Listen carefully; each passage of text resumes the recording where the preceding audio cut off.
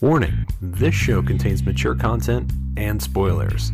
Listener discretion is advised.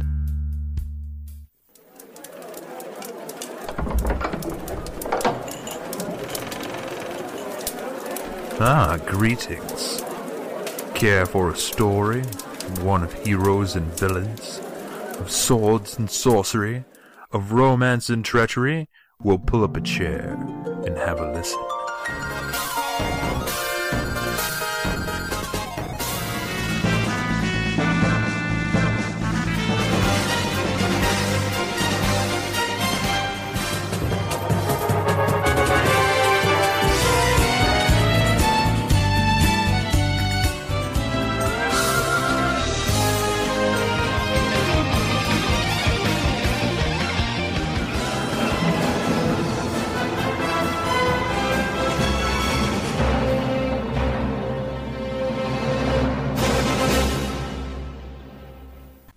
Hi, everybody, and welcome back to another episode of The RPG Show. I'm your host, Nick, and today I'm joined by the ever-awesome Kevin. How you doing, buddy? Good, how are you?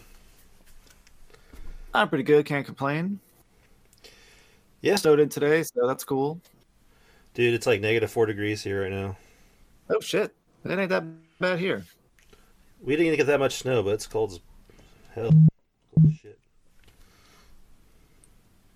Well, I guess I won't complain about that. Could be worse. Shit. Yeah. What have you been up to lately?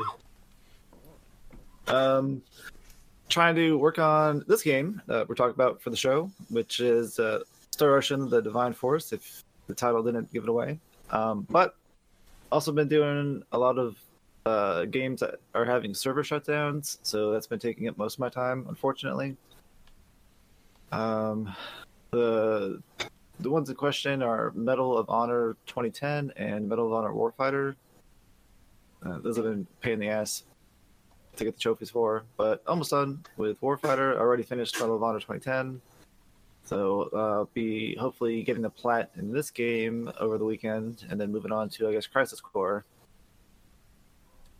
So that'll be fun. So, what about you? Yeah, just getting the plat for this game took, a long time. You could probably... I think I beat this game, 50, 60 hours maybe? And then to platinum it, I think it took another 40 hours. I think I got like 100 hours total in this thing. Just because of how much crafting and all that other jazz you gotta do just to get some of these trophies is kind of ridiculous, which we're kind of talking about pre-show, and we'll get more into in the gameplay. But, and then I beat this a few days ago, or platinum it a few days ago, and then I started Crisis Core, and yeah, I definitely love that game. Even though the dialogue is kind of bad. Now that I've played it for the first time since 2008 or whenever it came out. I bought it with the PSP. There's like a bundle back in the day. Okay. And I played it all the way through and loved it, but. Yeah, I mean, I like the Zack character, and I like to know, Cloud was like assuming his identity and everything in Final Fantasy VII. When you find that out, it kind of makes Cloud feel like a fraud,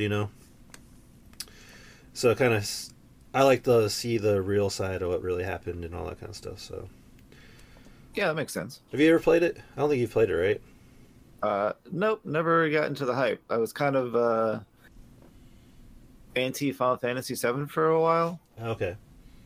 Because it's just everybody, like, I would talk to people and I'd be like, yeah, I play a lot of RPGs, and they're like my favorite genre, and then they'd be like, oh man, I love Final Fantasy VII. I'm like, yeah, it's okay. Have you played any other ones? And they're like, no, that's really the only RPG I've played. I'm like, all right, well. There's also like other games out there that are pretty cool too, but like I give people recommendations, and they'd be like, maybe I'll play it one day. I'm gonna go play Tony Hawk now. I'm like, what the fuck, whatever. So it was kind of one of those things where it was not, I guess, niche enough for me to like enjoy, because everybody else, it's like that popular whole thing, and I've got like a thing about that or whatever. I like shit that's other people don't like. Yeah. So Well, if it wasn't for Final Fantasy VII, though, I don't think RPGs would be as. We wouldn't have much variety as we have now, you know? Because so many people, that was their first RPG, and now they're adults making RPGs, so I think as much as, it's kind of not that. It's not as good as people. I don't think it's as good as people say it is. It's still not a bad game, but it's not like, top of my list or top of not top maybe top 10 or top 20 or whatever, but it still did a lot for RPGs in general just because it exists. yeah, no, I agree with you. I think we did a season wrap up or the top RPGs or something. Me and Brent, I don't know what 5-6 years ago, something like that. Yeah. It's been a while. And that was pretty much the argument, and I conceded that Final Fantasy VII could have the top spot because of what it did for the genre as a whole and whatever. Even though I don't particularly agree it's the top game for me, at least for the games that we played for the show, it was Suikoden 2. But it's it is what it is. You got to make concessions every once in a while, and it's not like it's like any kind of like inherent value to our list for anybody anyway, so it's whatever. Yeah, it's all personal taste anyway. We're not shitting on or anything. It's just some of the characters. Well, I think Cloud is just not a great protagonist, but I don't know. I don't like that trope of like the amnesiac that doesn't talk, and I don't know, that whole thing. Sure. Well, they definitely put a twist on it though, because Cloud's an amnesiac. However, he's also like adopted another person's personality in their entirety, essentially. Yeah. And that's a different spin on it. Because usually when you have like an amnesiac character, they're just like that's the whole thing. They've got amnesia, and then like they get their memories back eventually, and then they're like, oh wow, I'm still the same person I've always been, but I remember things now, or whatever.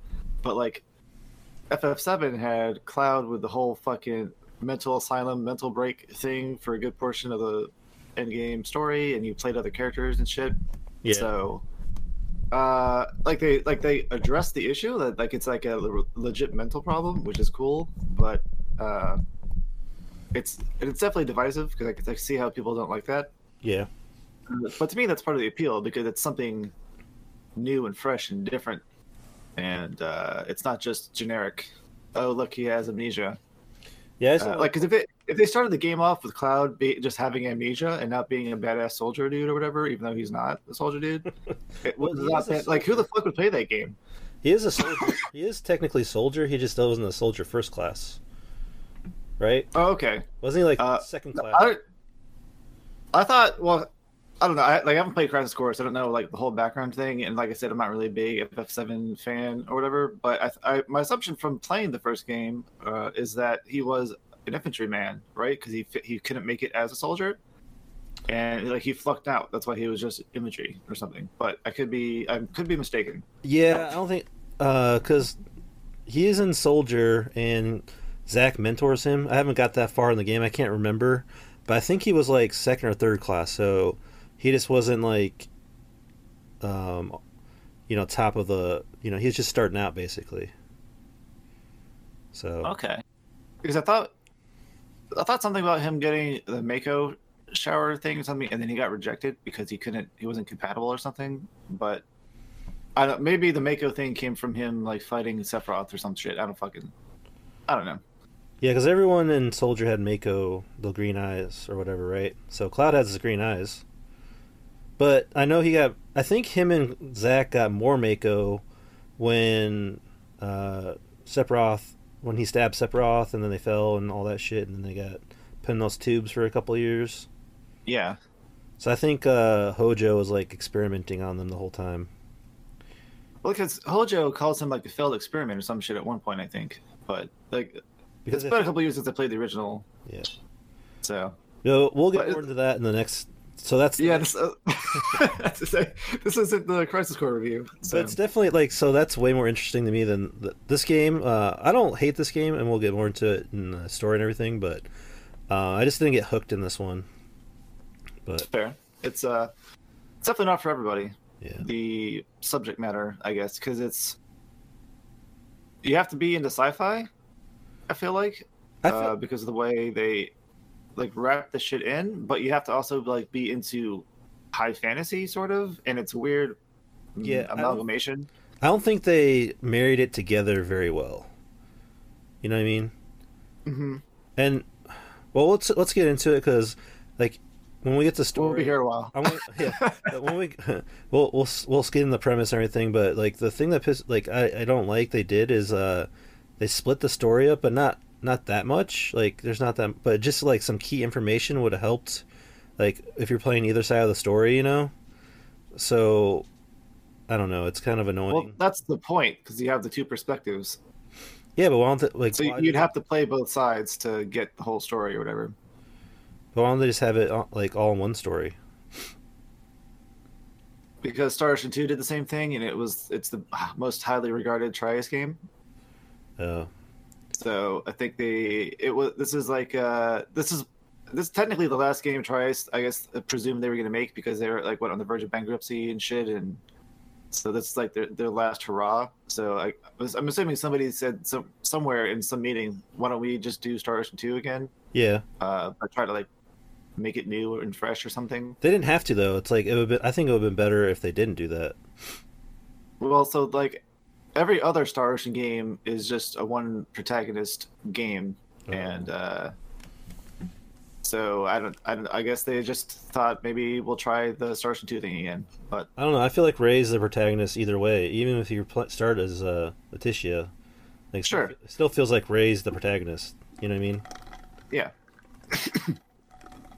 And well, that's similar to Star Ocean 2 because Claude's the protagonist technically in that one. Oh yeah, I guess you're right. Because Reyna's there, but she doesn't like have it's the same issues that this game has. So your spacefaring character, well, that's technically all the Star Oceans. Your spacefaring character is the one that has the motivations because they are not supposed to be on whatever planet they're on. Yeah, and they're trying to get the fuck out. And then in the processes of that, there's a greater conspiracy every single time. Yeah. So and that's how they do the stories. It's usually every single Star Ocean game is spacefaring main character, male. Something happens, they end up on a planet they're not supposed to be on, that's underdeveloped, at least per their level of technology and knowledge or whatever. And then they spend half the game on the underdeveloped planet trying to fix whatever problems they have going on there, while also trying to get the fuck off the planet. And then some big bad has some big world conquering plan, or usually, and then they have to work together with the inhabitants of the planet they're on to stop the big bad dude and save the planet. And then eventually they do that and they're able to leave the planet. So that's probably what the real issue is with Star Ocean games, is that, you know, you can only do the same game so many times before there's diminishing returns without changing it up too much, or if this is all predictable. So that's probably where they need to kind of either go all in on one or the other, and, you know, that type of thing, or build up on, like, do some more world building and make the game like sequels and stuff instead of like a whole new cast and a whole new everything, because it's like everything's still connected in this universe. It seems like it's just like different time periods, because like one of the characters is related to Cloud from Star Ocean 2, right? Like grandfather or something like that. Yeah, so that's like a long family line. Ronix J. Kenny is like, I guess, like the first named character, and he's Star Ocean 1, and then you got Claude Kenny, who's Star Ocean 2. Star Ocean 3, I think, has another Kenny in it, but they're an NPC like character. And then Star Ocean 4 has some situation like that, where there's a Kenny, but there's not like a main character. However, the main character of that game is Edge Maverick, who one of his descendants is an admiral in the Federation in this game, because like you talk to them at some point and they say, yeah, I'm Admiral Maverick or whatever, and Ray's like, oh, a Maverick, another fucking esteemed lineage person or whatever. Okay. And then Star Ocean 5 has Emerson Kenny, who is the grandfather of Marielle in this game. Gotcha. And then there's a character named Anne, who is I think one of the locals of the underdeveloped planet in Star Ocean 5, who Emerson Kenny marries, but they don't say that outright because they don't like shipping their characters like canonically for some reason. They like let their fans make their own shipping, whatever the fuck. But apparently, when you're talking to Marielle and she talks about her grandma, everything she says is this matches up with this one character. They just don't say her name. Gotcha. For whatever reason. But it is. Like they just don't want to confirm it, basically. Yeah. Even though everyone knows it. Essentially, yeah.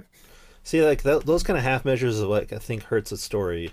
You want like some kind of concrete, like, hey, this is there's. It's good to have some. I think stuff where you can kind of figure like make it your own thing, like your own thoughts. But when they do too much of that, I think it takes away from the story. Oh, definitely, because then it feels like they don't know what they're doing. Yeah. And So, anyways, let's get you know. into the intro. Nick, All right. start the breakdown and everything. So if you're new here to the RPG show, usually this is how it goes. We talk a bunch of bullshit for 20 minutes before we actually start the show. But we usually talk about 6 categories once we get into the thing. We've got gameplay, story, excuse me, gameplay, story, visuals, music / voice acting, overall experience, and replayability / extra content. We technically have a 9.5 rating scale or whatever, but we do 1 through 5s with half scores because I fucked it up. I guess we got to fix this because technically we do 0.5 to 5 now. So because Kevin wanted 0.5 on something, I can't remember now, but it was something bad. He wanted 0, but you know. The last game we played. Yeah, that's pretty much it. I think. So the game we're talking about today is Star Ocean: The Divine Force, and it was released this year, or if you're listening to this next year, whenever this comes out, came out in 2022. It's an action role-playing game developed by Tri-Ace and published by Square Enix. It's the 6th major installment in the Star Ocean series, but there are 2 other Star Ocean games. There's, I think, Blue Sphere for the Game Boy or Game Boy Color, and then there's a mobile game called Star Ocean Amnesis or something, Amnesis. I don't know. That's been shut down, so we don't know where those fit into the storyline. I think Blue Sphere is a direct sequel to Star Ocean 2. I'm not sure what the fuck Amnesis is, but that's also a thing that existed. This particular game was put out for the PS4, PS5, computer, I guess Steam, Epic Store, something like that. It just says Windows, so it's on PC somewhere. Xbox One and Xbox Series X/S. And I think it had a worldwide release on October 27th. So everybody should have been able to play it at the same time. The score was composed by Motoi Sakuraba, who has composed for every Star Ocean game, as far as I'm aware. And the character art is by Akira Yasuda. And a lot of people have an issue with Rei's character design. And I guess we'll talk about that more in visuals if you want to. Yeah, we can. And I guess without further ado, let's get on into it then. So, first section in gameplay. Go for it, Kevin. Okay. So like we've been doing, we'll break it down into like battle system, character growth, mini games, traversal, shops, and what is unique. So this battle system is an action RPG, but it has a unique kind of like flying mechanic where your character can kind of fly for short distances. And it's with the Duma system, and we'll get more into Duma, I guess, when we get to story. But it's basically an AI that helps you fight. Basically, it's like a little robot companion that floats around with you. I don't know. I think that it's like there's no gender for Duma, so it's they, them, or whatever. That was supposed to be like some kind of big deal, I guess, right? Was it a big deal? It has a female voice, so it has a female don't voice, really but know. they referred to Duma as them, they, so it's supposed to be gender neutral or something like that. I guess. I mean, it's a construct, so I don't suppose it has a gender. Yeah. So, but yeah, female voice, but I guess that'd be like asking if somebody's Apple phone Siri thing was a female or not. Like it's a phone. but yeah, you have attack, like you can attack with square. Well, technically, you set up your own combos. Yeah. So you have square, triangle, and circle, and you could press or long hold to do different stuff.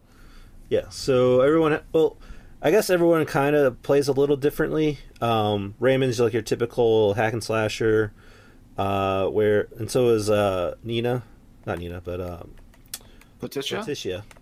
Well, I think I would say Letitia's focused more on building combos because she has multi hits. So like each character has their own kind of niche, and I mean, but technically all you really need is like one big hitting move on one button, because this game's combat is probably the easiest Star Ocean combat I've ever played in my life, and I'm not sure I like it very much. It's more fun than the last couple like action RPGs we've played. I had fun with it. I think it's fun, but it's missing that Star Ocean vibe to me. Like I know you haven't played any other Star Oceans, have you? I played 1 and 2. You played 1 and 2. Okay. Well, you know how like you just press square and like do a regular attack, but then you have your killer moves and shit on the shoulder buttons. I find myself missing that so much because I just liked that, I guess, aspect of the game. Whereas this one, I just like spammed the same move over and over again. Like I was always changing killer moves out on the other Star Ocean games and trying out new moves and like trying to make combos with characters and stuff. But in this one, I found myself limited by the AP system and then limited by having the chained combo shits together, and I was not very happy with it. It's serviceable, I guess, but it's not very fun to me because it felt like I was just pressing one button the whole time. That is true. But there is a lot of depth to it, but it's so overwhelming when they first give everything to you that they don't like spoon feed it to you, like, or at least like breadcrumb it for you a little bit. It's kind of like here's everything all at once, and by the time you realize what everything you can do, you're almost done with the game because like you don't really have to do anything more than just that base combo that you start off with. Like with Raymond, I never changed his combo because I was so used to it. I knew how it worked. Whereas like experimenting with it was like, I don't know, I didn't really want to mess. And then like I like using square as my attack. You can use triangle and circles, or triangle and what is it? Triangle and circle. Triangle and circle as your other combo for your other chain combos. So the really only thing I ever did was like, so for Raymond I had hold square. So he did the was it leadership? Whatever whatever one gives him a lot, like strength double or something like that. He has one of those Is it the one that only lasts 2 seconds? No. Hold on, I'm gonna find it on the skill tree here. Because there's a couple. He's got like Berserk. He's got All In. Berserk is the good one, I think. Because it's 50. Well, there's also like All for One or One for All or something that he takes the other party member stats, like 7% of them, but I guess you can increase that percentage. Yeah, but with Berserk, it's 50% attack for 10 seconds, and then if you level it up, it goes way higher. Yeah. So. You could probably combo that with All In too, because you could probably do Berserk and then All In and then do an attack. Yeah, it's too slow for me though, because All In's only 2 seconds. Yeah. So if you're like want to start wailing, and especially if you get hit, then your AP goes down. So let's get into AP. So well, yeah, but if you have no guard, like I use no guard or whatever the fuck it's called, so I don't flinch. That's my point. There's just so much to like think about, so your combos are not fucked, and that's where you don't really like if you're playing the regular game, like just to play it for the story or whatever. You don't have to worry about that, but when you're playing like these end bosses, you want to try to find the easiest way to kill them, and even then you don't need to do any of this stuff, so it's kind of like moot. But as you're fighting battles, you have AP, so basically each one of your attacks takes a certain amount of AP, or abilities takes AP. Some take 1, some take 2, some take 5, like if you're depending on what character you are, because as I was saying, every character has a different skill set. Like Nina, she's your healer. She doesn't have any really attacks. So she's just basically healing you, and those take AP. Where Midas, he's your magic user, so he has to kind of like build up and well, I guess depending on how you set him up as well, but some of his are like 4 or 5 AP. Well, no, they're all about 2. Well, yeah, it depends. So you have got like he's got like instant cast, and then he's got easy semiomancy, normal semiomancy, Yeah. hard semiomancy. And I think there's like advanced semiomancy too, or something. Yeah. And like the hard, like as the further down you get to the harder to cast, I guess, magic spells or whatever, Yeah. they take a long time to use. So then, like, he's not really usable with that stuff unless you have casting time down factors on your equipment, and that's more shit we'll get into. Yeah, so he's not really usable till later in the game. Like at the end game, he's great. The beginning of the game, he's kind of like, I think. See, the other thing I'm not sure on, but maybe it's just like perception, but not real. But when you have them in your party, they can just do whatever they want. They can use any of the abilities you have set up for them, and I think they just use it. Like, they don't have to worry about AP, so they just use whatever they want to use. According to what other people have said on the internet, they have a maximum of 5 AP at a time. So if you build a chain combo that's like a 2, 3, 5 or something, something that you would normally be able to do as when you're controlling them, they won't use the last ability because they don't have enough stocked AP. Because the only character that has the 15 AP max total thing is you, if you are playing. So yeah, that's because. Sorry. I was gonna say you start with 5 AP and you build it up as you do like not sneak attacks, but what is it called? The back attacks or blind attacks? Well, you also get it from doing surprise attacks. But I think also it's a couple things like surprise attacks, blind sides, and then maybe knocking enemies down. Okay, yeah. But also conversely, if you get blindsided by an enemy, I think there's only one enemy that can do that. And it's a boss. If you get blindsided, or you get knocked down, then you lose AP too. So. Well, yeah, if you just get hit, you lose AP. No, because if you have no guard on, as long as you're not flinching, you don't lose AP. So that's why I kept that shit on. I didn't keep that on. I should have done that. Yeah, I use that. I use first aid, and then I use the automatic HP restoring thing, and I just never fucking die. So that's where. See, I didn't realize that you didn't lose AP for that no guard. Yeah. Damn it. Well, no. See, it doesn't say about losing AP. That's because the tooltips you got to find about AP and with the in-game help tutorial shit or whatever, like, because the no guard says it stops you from flinching under a certain amount of damage, right, of your max HP. Well, not flinch. So yeah, so in the tutorial section for AP or something, it says if your main character, the character you're controlling, flinches, you lose AP. Okay, dislike for this game.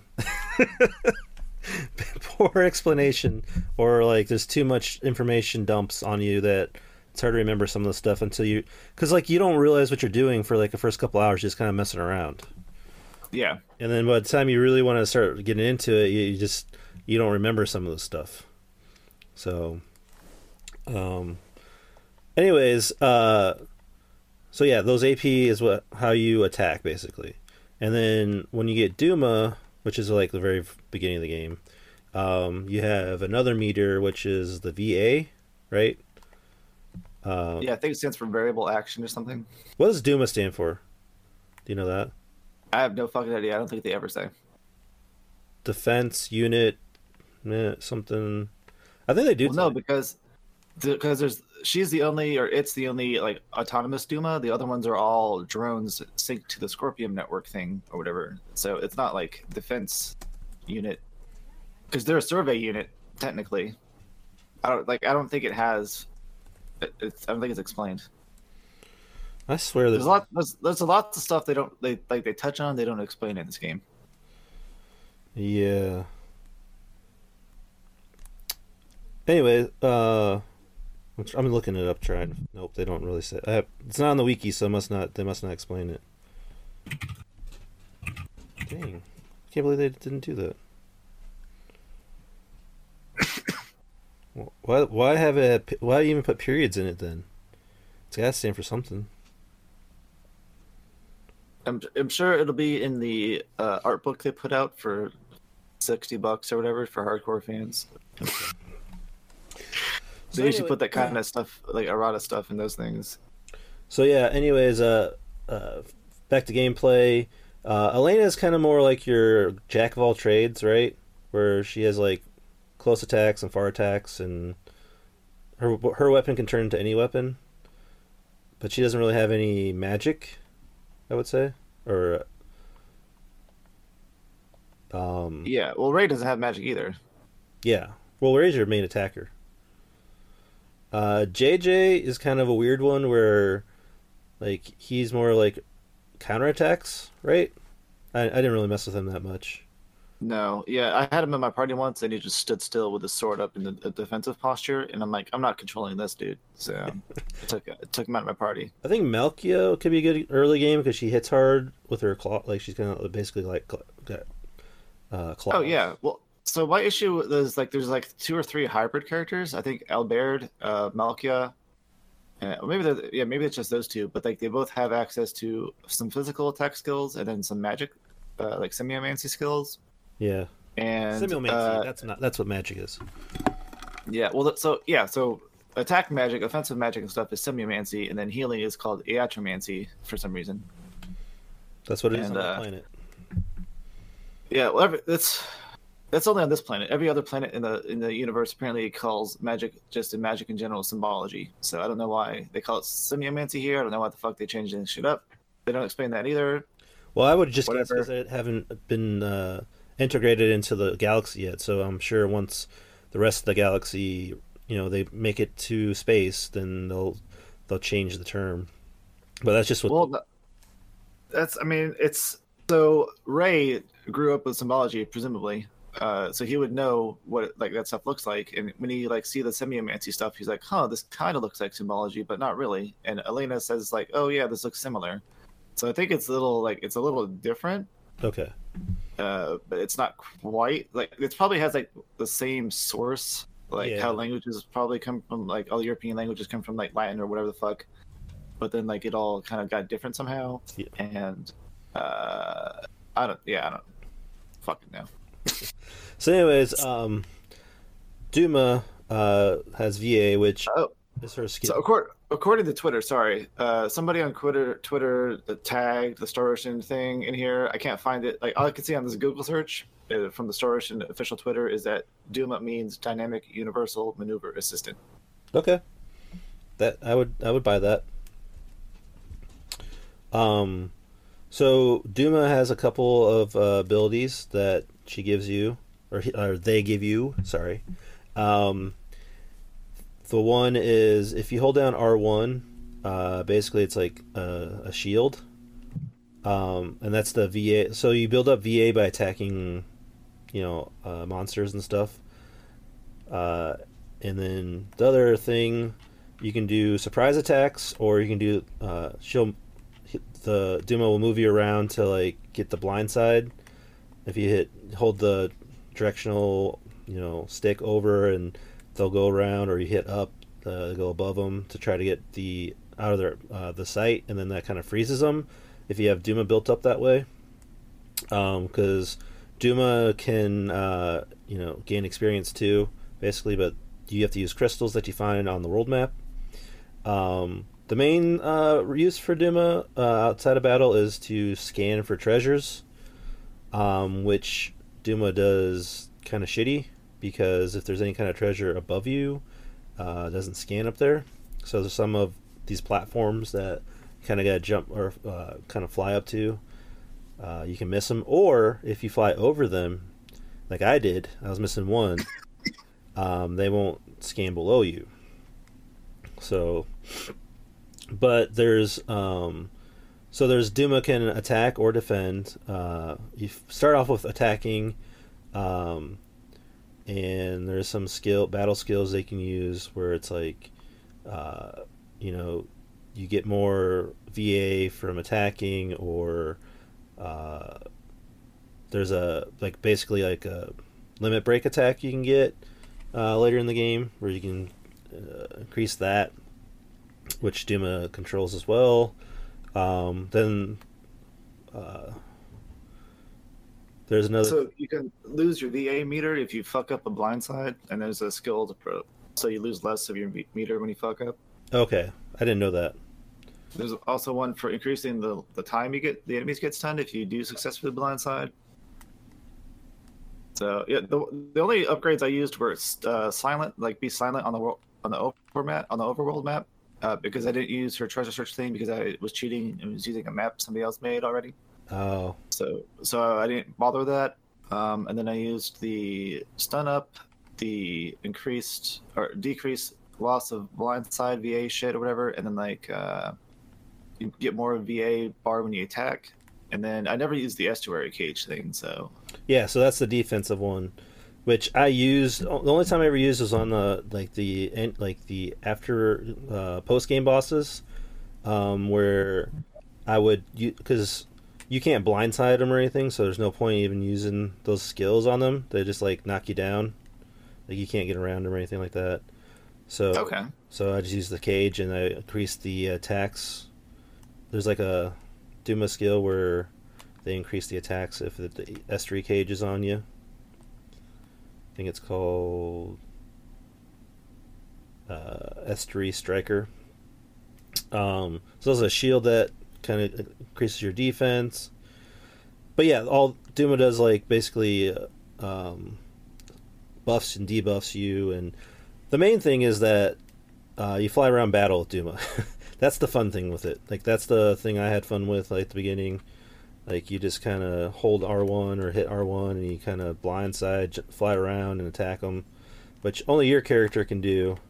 No one else has a Duma, but that's the fun I had with it for the majority of the game. Also, you can fly, like so you outside of battle you can fly. You get an upgrade where you can basically fly twice. Like you get like a short burst, and then when you're falling you hit X to kind of glide down, and that's how you get to some of these treasure chests in the world maps and some of these Duma crystals. And then basically the whole game you're just running around. That's traversal. Kind of skipping ahead there a little bit, but Duma's kind of like in battle and outside of battle. So yeah, everyone's kind of like. I just want to mention one thing about the blindside though. Okay. And it was frustrating me for a long time until I kind of figured out what you're supposed to do, because each enemy has like a visual range that you can't tell but if they're looking in your direction, that's the only way you can blindside them. Yeah. So sometimes I'd be diving bombing into dudes that weren't looking at me in the first place, and it wasn't working, and I'm like, why the fuck am I not blindsiding? I thought you just had to dive into people. But then I learned you have to like get the enemy's attention, and then like dive blind Duma attack thing out of their line of sight, and then dive into them, and that made it a lot more. Like it made it work more often. I feel like this game's difficulty is so low because I was like destroying enemies most of the time in like 3 or 4 hits, and I was like, I don't understand the point of this. Yeah, like when you first get Duma, all you do is just like basically fly into them and kill them all the time, and then about halfway, 2/3 of the game, 2/3 of the way through, you have to kind of start blindsiding them because you don't take away as much damage anymore. So then when you blindside them, they'll get stunned for a minute or a couple seconds, which then you can like really wail on them. So I think that kind of though depends on how you set up your characters, because I think I unintentionally made the game way too easy, because Letitia gets a passive skill you can get pretty early called Determined Princess, and it makes her defensive stats 0, but you like essentially give everybody in your party like double experience or something. Yeah, I did that too. So like I was still like chapter 1, and I'm like level 60, and I'd get new party members and they'd come in at like level 30 and stuff, and I'm like I think I accidentally like fucked up my file because I'm like two-shotting everything or whatever, and it's like there's no difficulty in the game anymore, even though I have it on like universe difficulty. And yeah, I didn't get that far ahead, but I was kind of like 10-15 levels ahead, but still was easy. Yeah, well, I chained surprise attacks all the time, which is the thing that we can also talk about too. So there's a battle chain thing where you get a bonus experience points, and money drops for surprise attacking enemies and killing them before the stun wears off. Yes. And the more chains you do, like it adds more bonus multiplier. I think there's a max of like 5.4 or something. But for each enemy that you kill that still is stunned by the surprise attack, you get 5.4 or whatever, or however many times multiplied experience points or money dropped from them. And that like stacks multiplicatively with any accessories you have that boost experience gain, or like passive skills that boost experience gain, like the German princess from Letitia.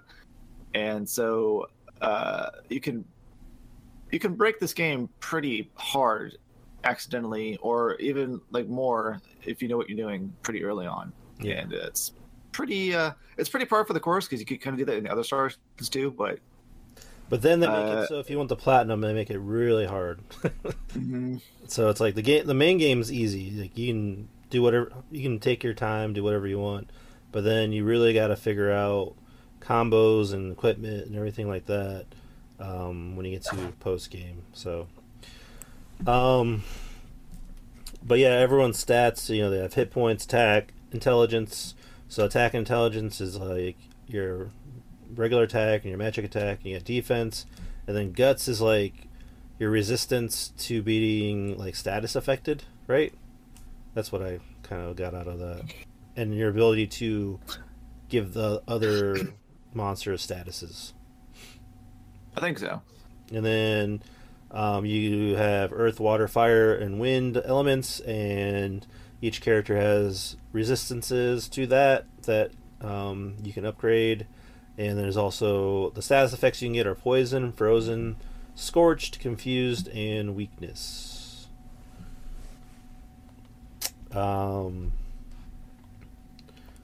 Think, is there anything else about battle system? I think that's everything. I mean, you can switch your party members with the D-pad. Yep. So the 4 active party members you have, you can switch them anytime in battle, like up and down and shit. Oh yeah, the stop mode. So like, say your main character does die, or gets incapacitated, or whatever you want to call it. You can switch to another character, hit the start or the touchpad, and you can use an item to revive them or heal them or whatever. Which you don't really need until you get to the post dungeon.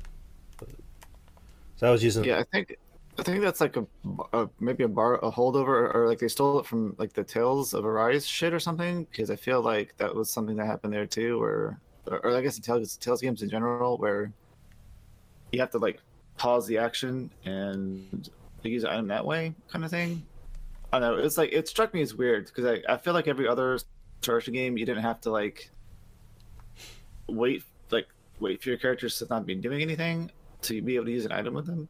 Yeah. And you just had to open up a menu with the character, and they would use items and stuff. And I don't know, like it just felt really odd trying to use items in mid battle.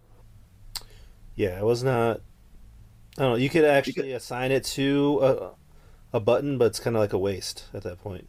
Yeah, you can also give it to, like, if you do that, you put it in the chain combos with your AI characters. Apparently, they use them, but I never tried that shit because I don't trust them. Yeah, well, the problem with items though is, and this is like one of the more another dislike about this is like the more frustrating things is that you can only have 20 of an item, which why most games is 99, but you only have but every Star Ocean game the max is 20, so it's nothing. I did not know that, but still, I hate it. Because anything over 20, you'll sell it automatically. And like, if you're going through a dungeon and, you already have 20 of something, and you go to open a treasure chest, well, you can't, because you already have too much. Yeah, that's the most infuriating thing. And then you can't you can't discard items. You can't discard them, and you can't use it if you're full HP or whatever it is. So I'm like, okay, now I gotta go to battle, get hit, use an item, and run back. I'm like, oh my god, this is annoying.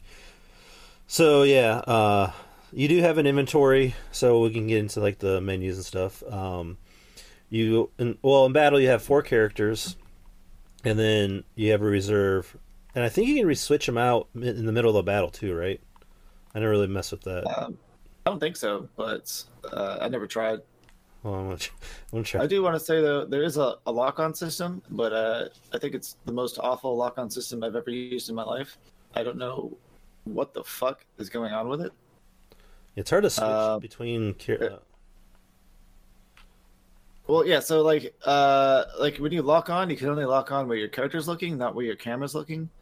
And then like you have to use left and right on the D-pad to switch lock-on targets, but it seems like it's not like there's no rhyme or reason to it. It just seems like a random switching. Like one time, I accidentally was targeting something I didn't want to, and I moved up. I pressed right to go to the target right next to it that I wanted to, but then it went like behind it to another target, and I pressed right again, and it went further to the right of that target. I'm like, fuck, okay, let's go back left then. But then it went to like something completely different that I didn't want to target. I'm like, I just want to target this motherfucker that's in front of me. God damn it. And I don't know. I just had lots of issues with the lock-on system because there's like a soft lock-on and then a hard lock-on when you press the right stick in. Yeah. And you can't lock on unless your character's looking at that thing, even though your camera's on it. And then if you soft lock on something, if you turn to like Duma attack it or even like regular attack it, sometimes the soft lock on will just randomly switch to another enemy and it'll fuck up your shit. And it was super frustrating. I don't excuse me, I don't know why. Yeah, just because it's not. You want to hit what you want to hit, and you can't sometimes. Yeah. What else? I think that's the majority of gameplay. But yeah, so going on to like if you go to your menu in the menus, you get items, and you can use basically there's like usable items, and you get your weapons, armor, accessories, materials, and you get your valuables, which are like key items or whatever. Everything in this game is craftable except for I think everything's craftable in this game. So there's a crafting system, and which this I think takes away from some of the treasure chests because some of these treasures, like by the time you get to them, like they are pretty worthless. Because you can craft basically anything. Or item creation. So in item creation, there's compounding, crafting, smithery, engineering, alchemy, authoring, and synthesis. And some characters get their best weapon from crafting, some get it from smithery, and some get it from engineering. Compounding is like your potions and stuff like that. Alchemy is like churning, one kind of material into another one. So iron, silver, gold, star ruby, mithril, rune metal, orichalcum, rainbow diamond, dark matter, moonstone, meteorite, lithium crystal, and philosopher's stone are all the kind of smithing materials. So you can. Well, it's also crafting too. Yeah, and crafting too. Crafting has like the most for some reason.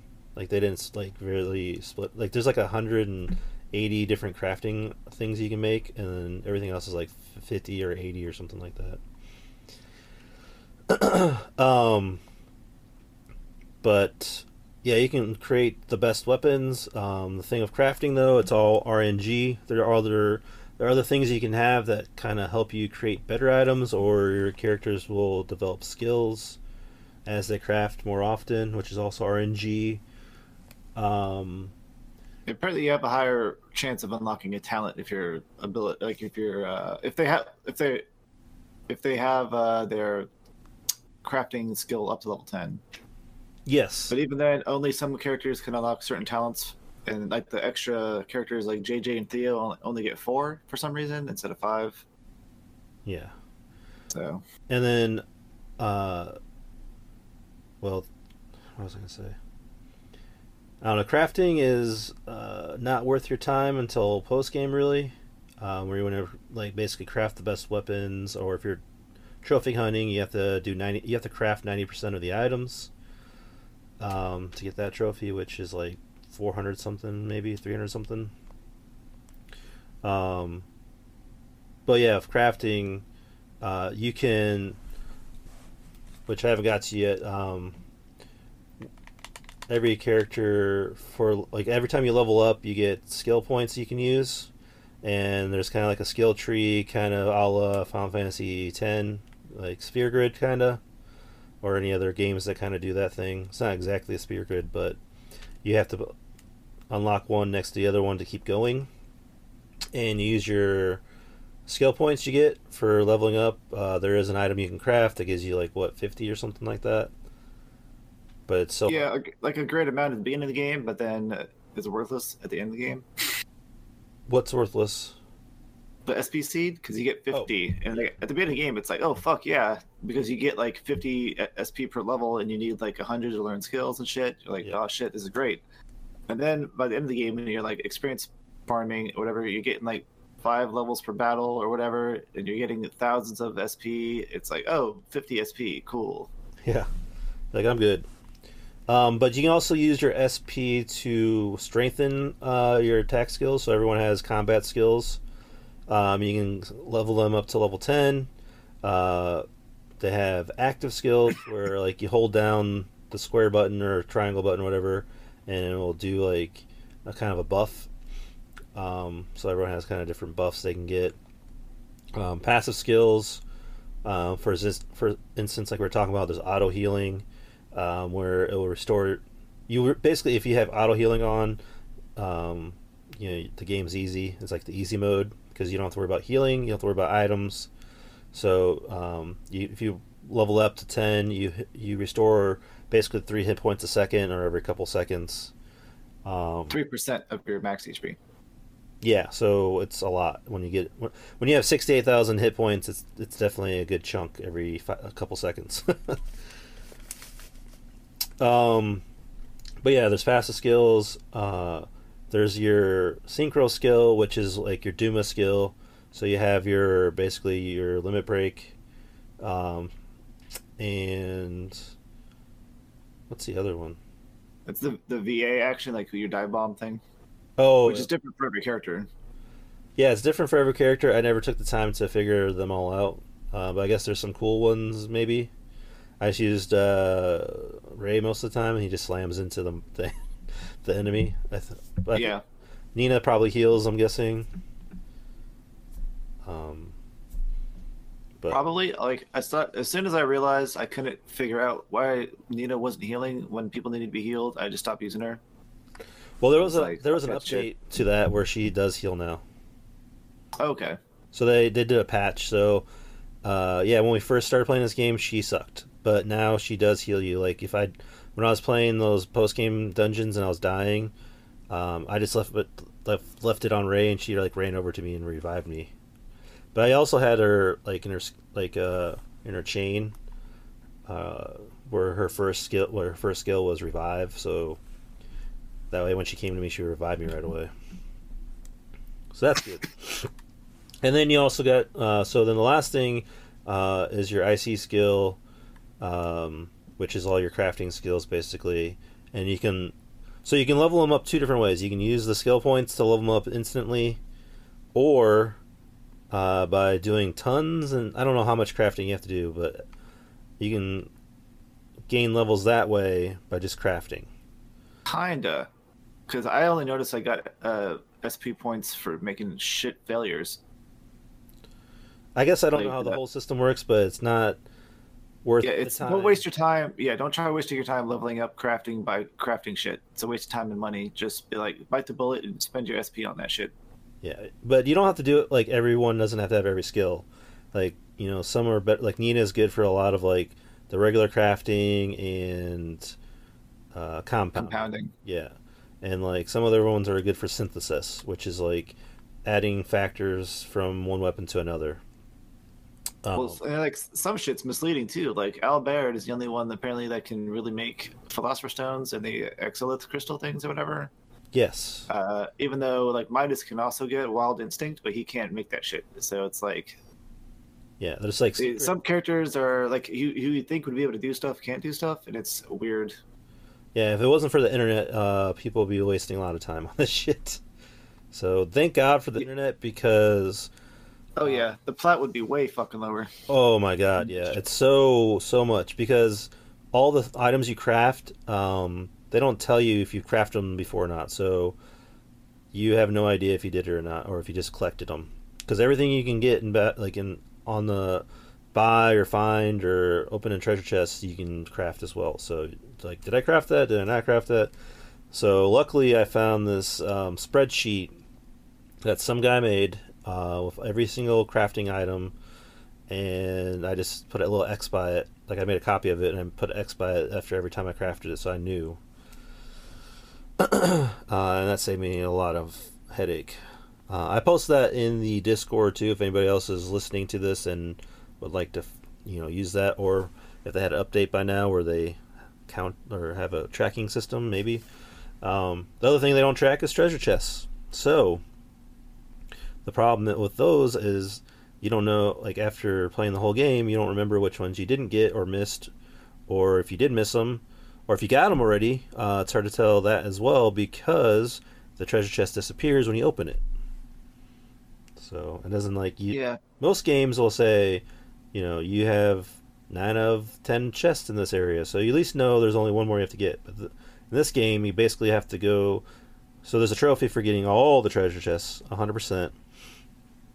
And yeah, you have to basically backtrack to every single one until you find the one you're missing. So. Like off the top of my head right now, I feel like I could give 2 suggestions to improve that stuff. Like for crafting stuff, if it's a crafted item, you could put like a C on it somewhere, or like a stamp, like on the item screen, like when you're looking at the item, and then like just something to notify you that hey, this has been crafted before. And then like for the treasure chests, like you don't even have to have like a marking on like the map or whatever. That'd be useful to be like, oh, 2 out of 5 or whatever. Yeah. But even just using like Duma's search thing, like have a beep. Like if she goes beep beep, like, oh, there's still an item here somewhere. Cool. Let me keep looking. Oh, And that's just like something quick off the top of my head. Well, what they should have done improve the quality of life. Well, what they should have done is that when you upgrade Duma like 100 like to the max, it should be able to like scan the whole map, and then. Oh, for sure, yeah. It's like, why do I have to still run around and hit the freaking scan button? So, yeah, it's kind of frustrating when you're doing the trophy hunting. I'm not going to take that away from the game because that's, something not many people choose to do. So if you're not Self-inflicted. Yeah, me and Nick are dumb about it, but yeah, if just playing the game, it's not that big a deal. Like and I would say the treasure chest, there's no unique items you're gonna find in a treasure chest, so don't worry about missing them because they're basically garbage anyways. So speaking of loot and stuff, there's also green lights on the ground that are just random items sometimes. Yeah. So that's also shit you can find too. But some of that stuff you find on the ground you can find in a treasure chest. It's like what you're just throwing random stuff in here at this point. Like there's no. I feel like some of it's like not real well thought out. Like why you give me 200 full when I just can kill someone for way more than that. So but yeah, like end game dungeon. It's like you open a chest. It's like 1500 full. Like oh boy. Like what am I supposed jackpot. to like, 2 fresh sage. Like what the fuck? Okay. Yeah, fresh sage where you can just buy those. It'd be one thing if it's like craftable stuff that you have to craft. Mm-hmm. That's kind of difficult to craft or whatever.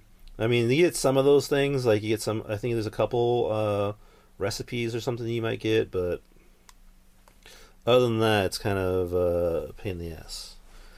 That's the thing. Like most RPGs fall on the trap they fall into. Where it's like, hey, they're at the end of the game. What do we give them now? And it's like everyone's ultimate weapon. That's all you gotta give me. That's all I care about. Yeah, just do that. Or even penultimate, and then let us do the ultimate weapon in the post-game dungeon or whatever. Yeah, that works too. Don't overthink it, guys. Don't overthink it. It's not hard. I mean, maybe it is because we just play games all the time, so we have to deal with the same bullshit. We probably in the top couple percents of people that play RPGs, so we can be consultants if you want.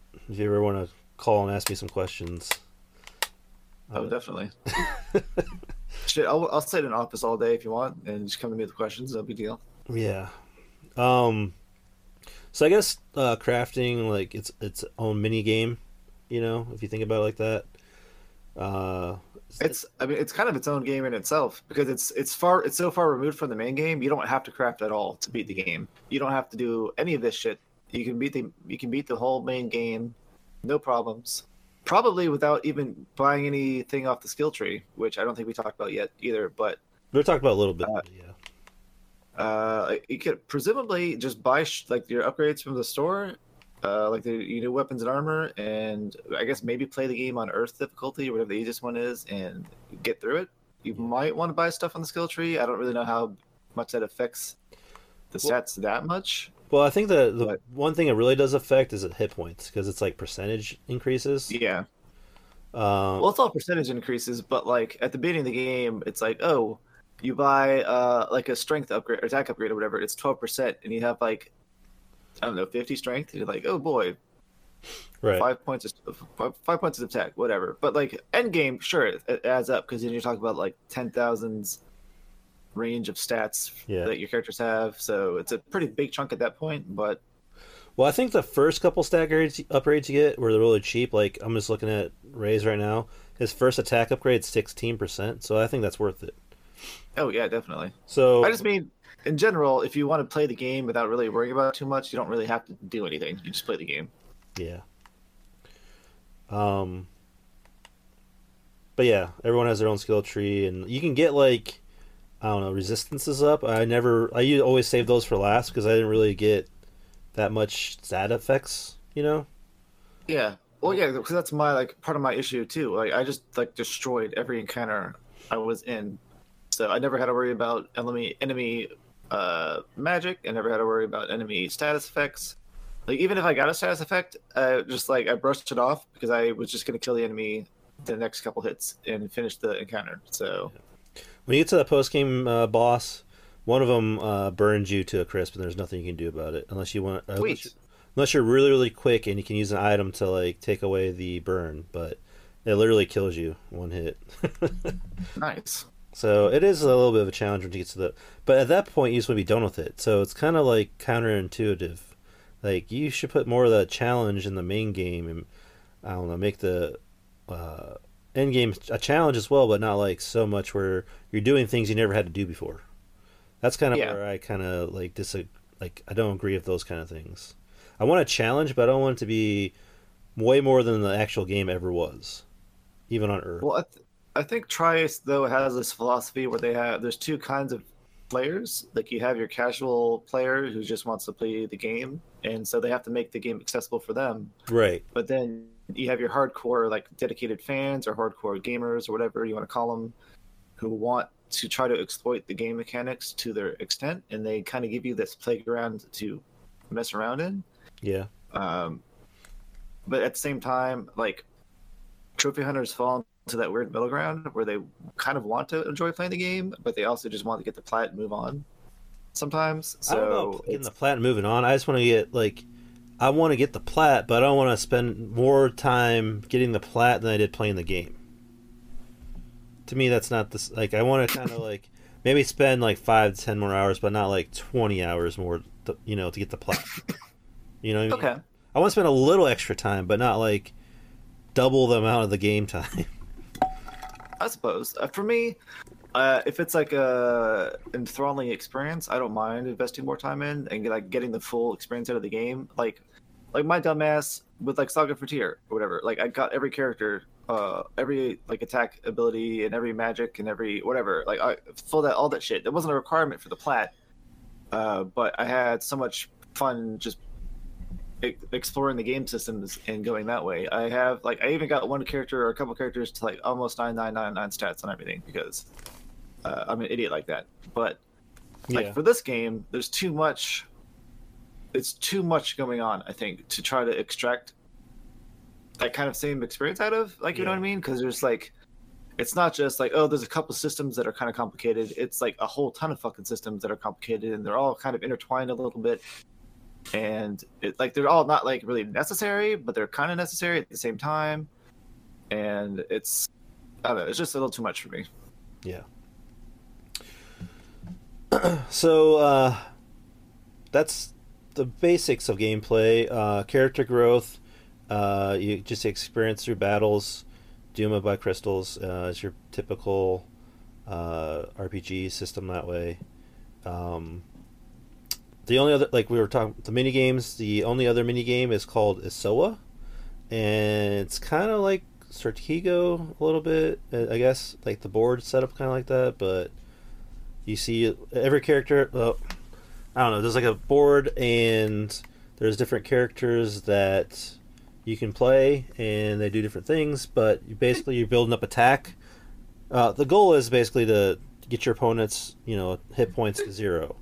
And each one of the characters takes a certain amount of attack away, and then there's specialty characters that do different things. Like there's a assassin that will remove a character from the screen, and then there's like commanders and heroes and gunners and berserkers.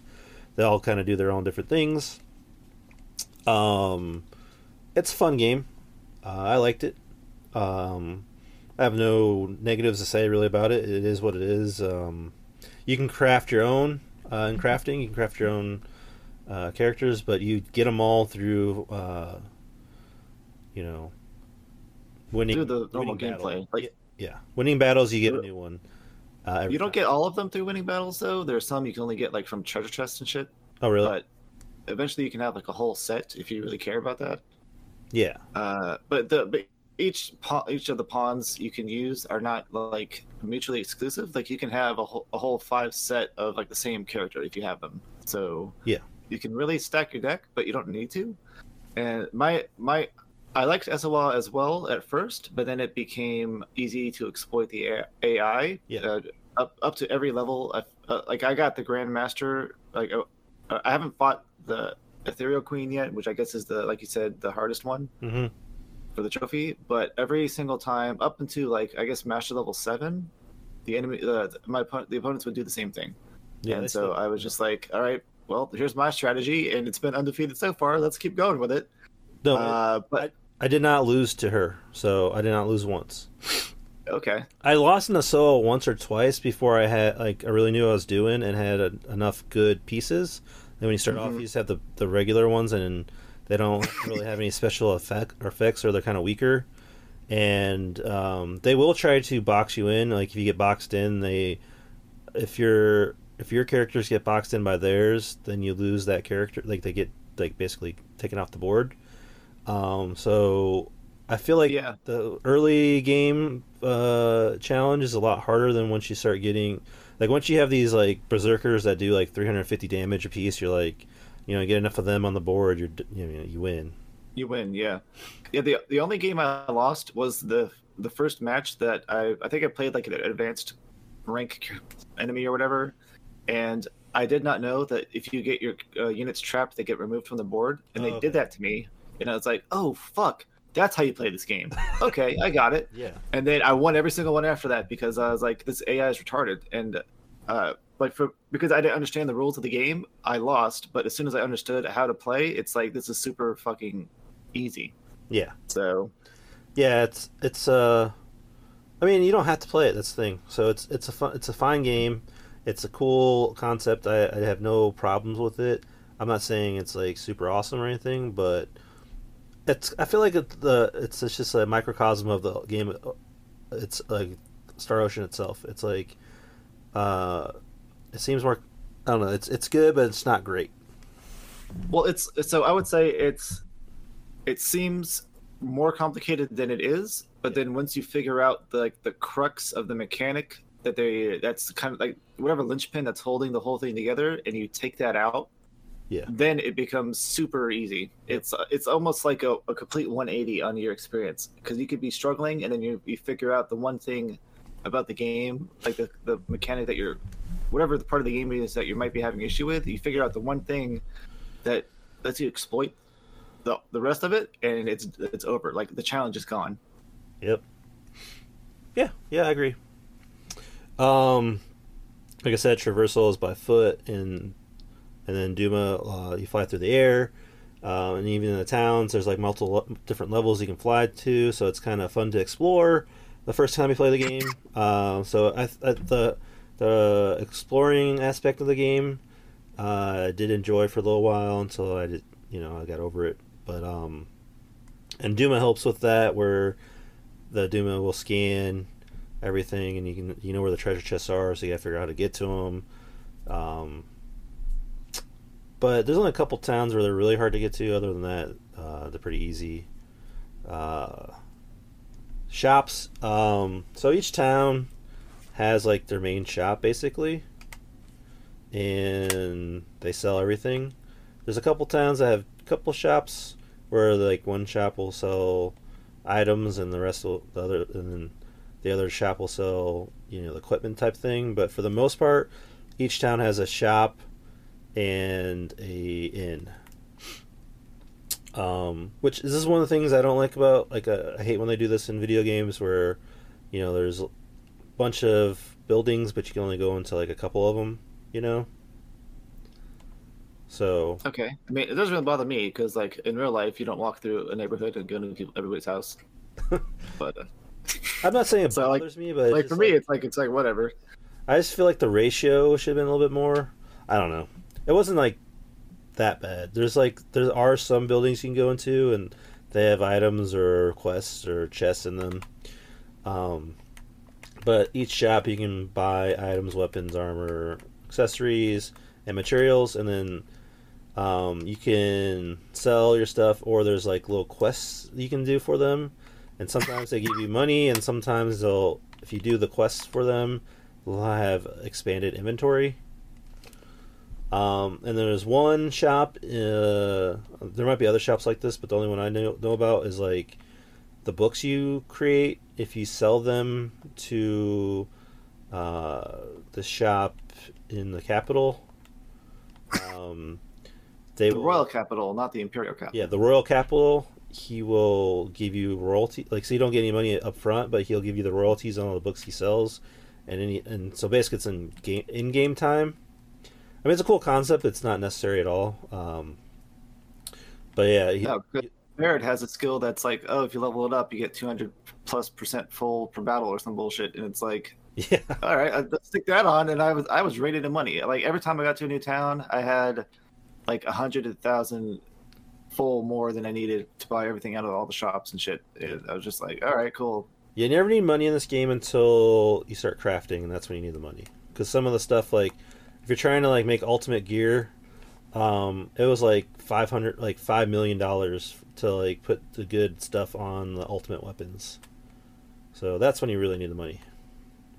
Well, yeah, right before the show started, I was fucking around a little bit and I synthesized something, and I had like 9 million full, and then when I was done, I had 3 million. I was like, oh shit, I wasn't paying attention to how much this shit cost. Oh shit. Yeah, it really goes up exponentially the higher the class of the weapon, the more it costs to put the good ratios and stuff on them. But yeah, that's basically the shops. There's not anything else on shops, is there? Nothing. Oh, there's well, the inns have food, but that's kind of worthless. Yeah, you have to do there's a couple side quests you need to do, like stay at the inn and eat a certain food so the monsters show up, which is I didn't think it was very well done. Like I didn't know what to do besides I had to look it up. Like, how do I get these worms to show up? And he kind of mentions it, but I don't know. It's like you gotta eat the food. Well, so the issue is the food lasts 5 battles. Yes. And you buy the food, and then you have to run like 2 maps away, and you may get into 5 battles before you get to the map, the spawn location. So if you do that, the food's gone, the buff's gone that you need to trigger the things, and that happened to me. And I was like, okay, I'm here. I ate the stupid food. What the fuck's going on? I didn't realize it's because you had to have the buff still, and then there's no indication on the world map, like where you have to go to spawn these things. So one time when I looked up the quest, they're like, oh yeah, you have to eat this food and go to this part of the map, or go to this map, and then you will fight the worms. So like I fast traveled there, and it put me at the top of the map, but you need to be at the bottom of the map. And so I fought shit all the way down to the bottom of the map, and the shit still didn't spawn. And I was like, what the fuck is going on? So the third time, I just didn't fight anything. When I got there, and the shit spawned right away, and I was like, man, this is some whack ass shit. Yeah. I guess that's another thing we didn't talk about is there are side quests that you pick up through the game, And another thing that I didn't like is that to see your quest list, you have to actually go to the map. And I didn't know that for the longest time. Like, so you hit the map, and then if you look at the bottom, and it's very small depending on kind of TV you're playing it on, but there's a triangle that says quest list, and I didn't know that for like half the game. So, Well, I read it pretty early on, so I didn't struggle with that. But it does suck that they kind of like have like, why would that not be in the main menu? yeah, Like when you press exactly. start, Just have they have a list for game data. They got a list for all kinds of random bullshit you don't care about. But why isn't the side quest there? I don't understand that one. yeah, and that's where I was looking for it. I was like, man, why don't they like? I remember I was like going through all these like in the menu screen. I was like cycling through the little different sections. I'm like, one of these has got to have the side quest, right? And nope. So I think I googled that one too, but yeah. And then I guess the unique thing is the Duma. I don't think there's any game kind of like that has a Duma system or like a little robot that makes you fly in battle and stuff like that, unless there's something I don't know about. But that's for Yeah, not that I'm aware of. so It definitely. I felt like without the Duma thing letting you fly around, the like walking around the maps would have fucking sucked ass. oh yeah, for sure because these Because the maps are huge. yeah, like I got Xenoblade Chronicles vibes from the maps, but it was just like way too fucking big and shit. And I'm like, man, thank God for Duma, because flying everywhere was way more like it just felt, I guess, more liberating Yeah, it's to more not have to run on the ground. yeah. So I mean, even if like it wasn't like I don't think it's any faster to fly. Like it might be marginally faster or something, but I felt like running was faster. But it just felt It changes. it didn't felt like it didn't feel like it was walking on the fucking ground or whatever. Like it felt like I was flying through the air or what. So it was pretty cool. Yeah. I think that basically wraps up the gameplay, unless there's something I'm missing. You know, there's two post game dungeons you can do, and they are definitely meaty, and they'll take probably 20 hours for you to go through those. The other thing I would say you're probably missing is the private actions, Oh yeah, yeah. and those are Well, there's so occasionally when you go to a town, like your party will split up, and you can talk to your party members as they're like NPCs, and sometimes they'll have like a little cutscene interaction thing, and you get to know them better. And sometimes you can make a response that will improve their affection for you or lower it, and it's just like a little get to know your party members thing. But Yeah. not required to play the game or beat the game or anything. Yeah, there is an affection system, so your ending will be determined on whoever has the most affection, and you get that by your private actions. If you don't, which I found this out in my second playthrough, if you don't have enough affection for someone, you'll just have this like generic ending with no one in it. So that was interesting, but yeah, all your private actions add up to who your ending is going to be with. So that's what we're talking about. Who was the first ending character you had? mine was Elena. Oh, cool. Mine too. I liked Elena as a character. Yeah. The AI that like, you know, is kind of figuring out being what being human is. I don't know. I always kind of like that kind of thing. And the relationship her and Ray had, I like that a lot because he treated her just like a normal person, not like android. So I guess it helped that she raised him or whatever. So yeah, it was pretty cool. Yeah, there's a lot of the characters. I liked the one-on-one stuff a lot, which I guess we could get to more in the story and stuff. yeah, but yeah. We'll get back to the story. So I guess we can go into likes and dislikes, or your final scores. yeah, sure. So go ahead. What'd you think? Oh shit. You want me to go first? Yeah, I mean, I go first. I mean, I feel like I kind of said a lot of the stuff I disliked already as we were talking about it. Yeah. But go, as for stuff, if there's anything else you want to go over that we didn't touch, I guess. yeah. For likes, I guess I'd probably say I have to think about this. It's like nothing really jumps out at me like on the gameplay. I like the concept of SOL. I wish it was more challenging. And it's like a pretty in-depth like mini game, I guess, to have in a game. Because usually a mini game is just like some stupid like Flappy Bird shit, essentially like super basic. So it was pretty cool to have like a tournament style like board game in the game. Because like I'm all about board games and stuff like that. Probably all liked. Like I would say I liked it because most of the other stuff was like I don't say passable because it sounds bad, but like it was the gameplay is fine. Yeah. Like I kind of already said, I was turned off by the combo chain system thing, where like how like useless it feels. Like you have it's like it's possible. There's possibilities behind it, but it doesn't feel like it's worthwhile to actually try to make combos because it's just more efficient to spam like one high-powered attack over and over again. Yeah. Yep. And the like I know there's some people that are probably really good at like exploiting the mechanics of these kind of games, like this and like Tales of games where they can like switch between characters and do certain moves and like juggle creatures and shit. But like that's a cool like tactical display. But for like me, I'm mainly pure efficiently based when I do stuff, and that's not efficient to me. The most efficient thing is to get the strongest attack and blow shit away as fast as possible. Yep. So like this combo system, if it doesn't make you have to use the combos to do like a lot of damage, then I'm not going to do that. So that's another, I guess, thing I miss about the killer move system, because you can like there's no like combos. It's like, oh, I can have a good move or a strong move or like a more situational move like that does utility, and I can use them when I want while like I'm like weave them in between attacks. But this with the chain combos, like you're stuck with the 3 actions that you have in the combo. Like if you need to do like the first action and then the second action and then go back to the first action again, you can't unless it's tied to a different button. So for me, it's kind of like whatever. And then also being tied to AP, I don't like being restricted when I do things. That's another issue I had with Tales of Arise. Like they had like a similar AP thing.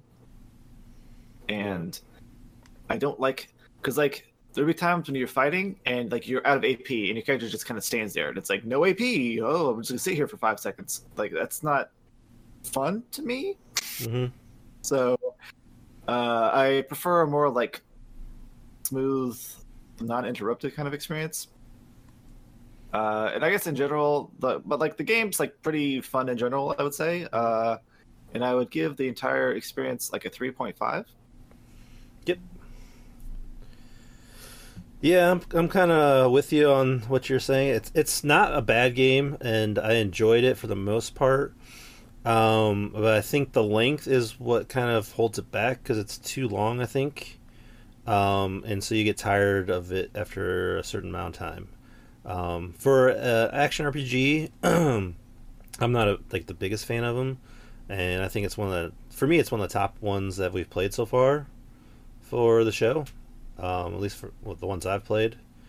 So I enjoyed it. Having Duma definitely made it more fun than just like attacking on the ground. So that gave it a little different, kind of a different take on the traditional action RPG gameplay, where you have those blind spots or whatever, which is fun to exploit. For me, I liked it. Once you kind of got over the chaos, like at first it's just like chaos, you know. When you start playing, you're like, I don't know what's going on. There's just a bunch of hitting and everything's dead. But after a while, you kind of figure it out and started enjoying it. I enjoyed exploring the world maps that were all big and beautiful and awesome. I thought. I mean, some of course, some are better than others. The dungeons I didn't feel like were too long, so that I felt like they didn't have really any that were like super long until you really got to the end game. But even then, those ones are kind of the very, very last spiral one where it's like 10 in a row. It's kind of long, but the most part, the dungeons were I felt like perfect length. Whereas just when you're tired of them, they're over. So I like that part of it. The Isoa was a good distraction. One thing I didn't like is that the only NPCs that really ever talk to you are ones that give you quests or want to play Isoa. So that kind of I didn't like. I'm coming from Trails though. Like I'm a Trails fan, where everyone has something to say. For this one, they don't. That's more a personal thing. But well, it is strange because like even on like Star Ocean 1 and 2 and stuff, the town NPCs in the towns like have stuff to say. So it is odd. Yeah, normally you have NPCs to help give the players hints of what to do next, and sometimes like I guess they didn't really. There's a Well, they didn't need that for this game because anytime you leave a town, they're like, "Oh, right, looks like you got to head north across the plains to reach whatever town. Don't forget." If you go the wrong direction, they're like, "Oh yeah, by the way, we're going the wrong direction. It's easy to get turned around here, so remember, you got to go north." Yeah, and shit. It's like, all right, it's annoying and good at the same time. Like I get it. You can't. I guess it's kind of hard to like tune that into perfection. Yeah, it's like. It's not quite as annoying as like those games that like you're fighting a monster and it's like make sure to hit its weak point. Its weak point is behind the neck. Oh, don't forget. Yeah. Because it's like they tied it into the like characters' personalities a little bit, and it's not like beating you over the head with it. Like maybe you haven't played in a while and you're coming back and you walk from the town into the overworld and like, all right, don't forget we're going this direction, kind of thing. So yeah, and then.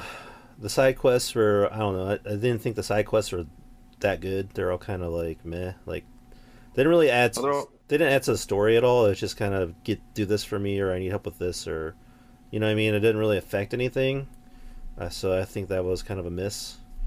Well, I mean, the only games that side quests affect the game is Trails, man. So you kind of. Well, I know. I have a high standard.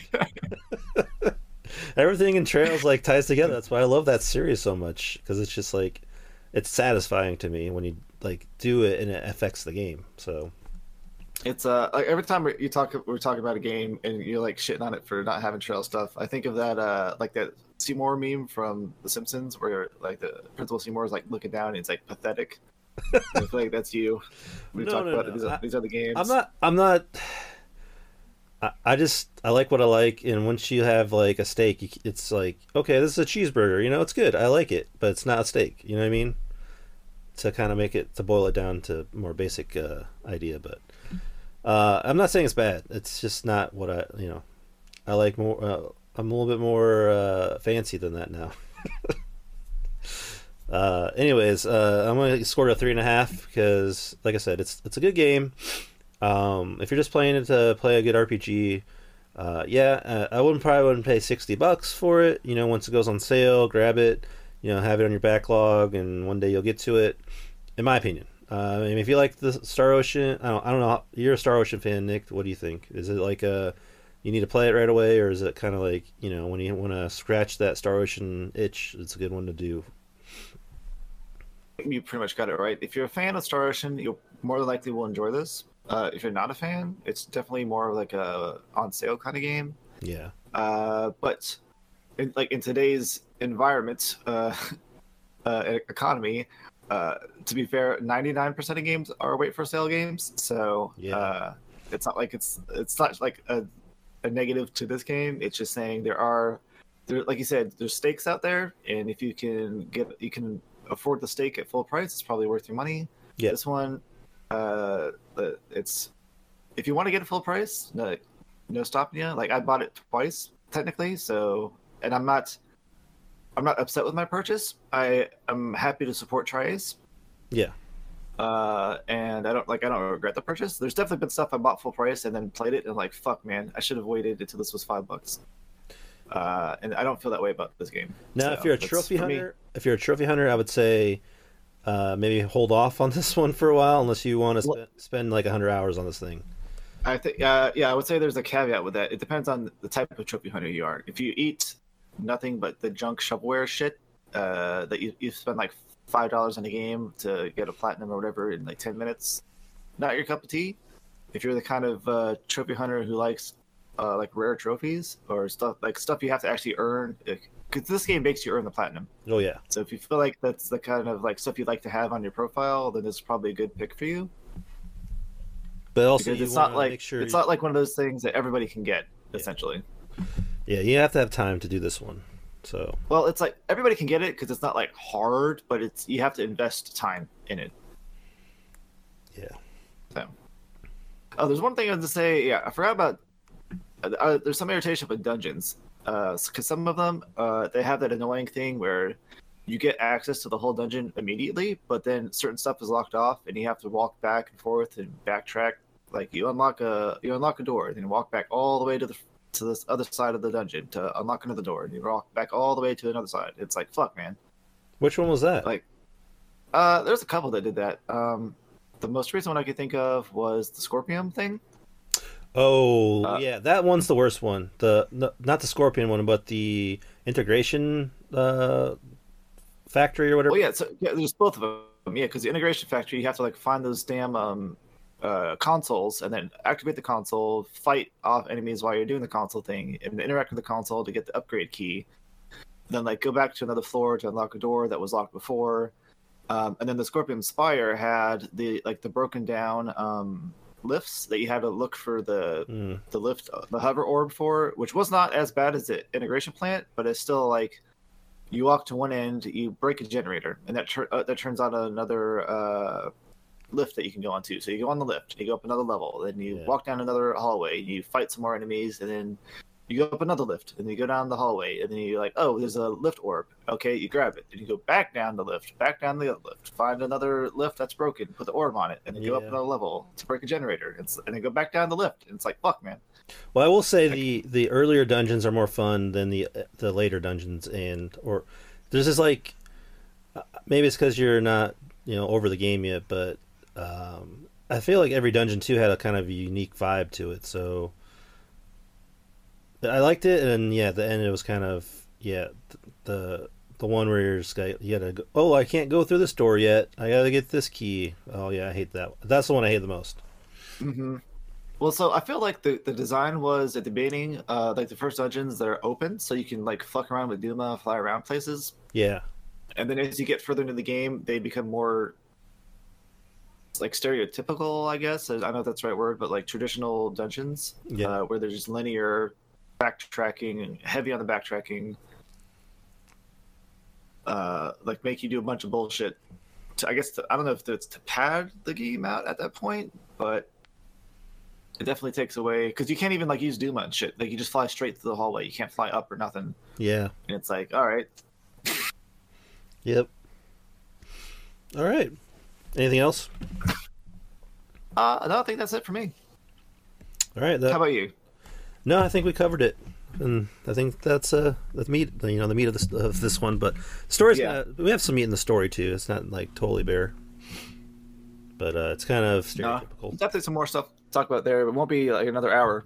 Yeah, it's pretty linear, which is cool. Yeah, I guess. But so I guess that brings us to our first musical break.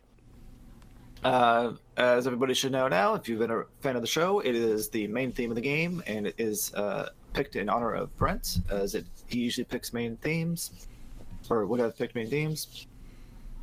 I don't know what this one's called.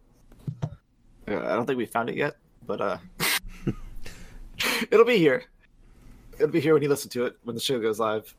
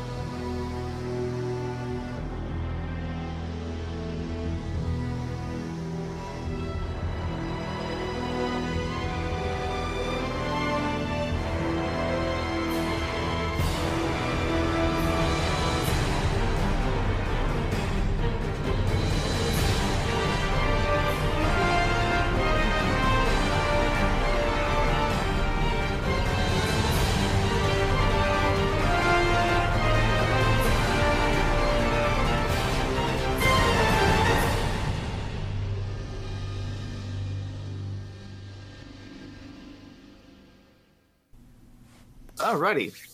So that was the main theme.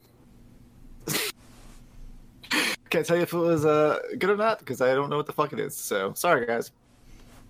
I know we're slacking this time, but it is what it is. To be fair, can't really find actual track like OST tracks separate because the only ones that are available on YouTube right now are like the full 6-hour 45-minute compilation, and it's like in one video.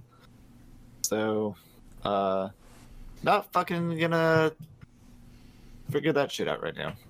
It's on Amazon. I found it on there, or not Amazon, Apple. Well, I don't have access to Apple shit, so. Well, I googled it and you can pull it up. But I think Okay. I think it's called Star Ocean Forever Twin Beacons is the main theme. Interesting. You'd think it'd be the first song on the track list, but it's not. It's not? No, not according to the video I watched. That one's a song I don't remember hearing before. Oh. Let's see. Yeah. It looks like it's called Premonition. Oh, that's number 4. Yeah. All right. So I guess this whoever uploaded this shit in the wrong order. I don't fucking know. Okay. But anyway, on to the story. So, it's okay. I think he said something about the Borg in the Discord, and I was like, "What the fuck is he talking about?" Because I hadn't gotten there yet. Oh, yeah.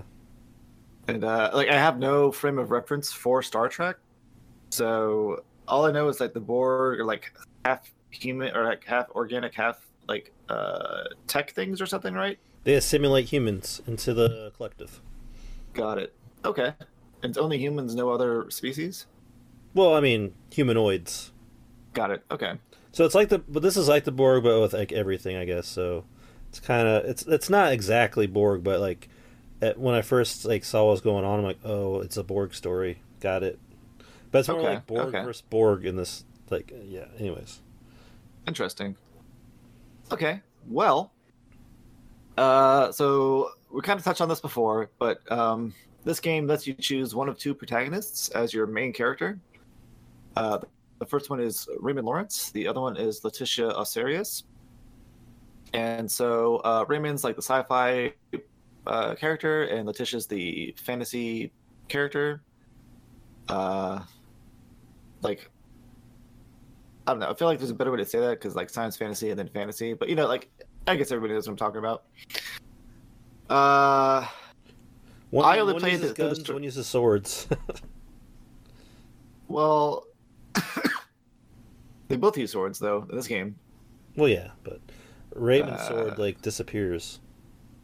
Yeah, he's got like fucking temporal like storage or something, and I was waiting for somebody to mention that, but nobody ever says anything about how his sword just fucking disappears. Like I feel like that would have been a big thing. That was my big thing. Like, dude crashes out of the atmosphere into the land, and then like gets out of this space pod thing, and then gets a sword and fights off a monster with it, and then he just disappears the sword somewhere. I'd been like, what the fuck? What's up with that? Well, yeah, I forgot that the other dude had it on his back in the beginning of the game. Mm-hmm. I'm like, oh yeah, when I started up my second run, Al Baird had it on his back. I'm like, oh, okay. So. Yeah, because like all the planet character, like the underdeveloped character, planet people, whatever, have their weapons on them at their all times. So then all the space characters like disappear their weapons and shit.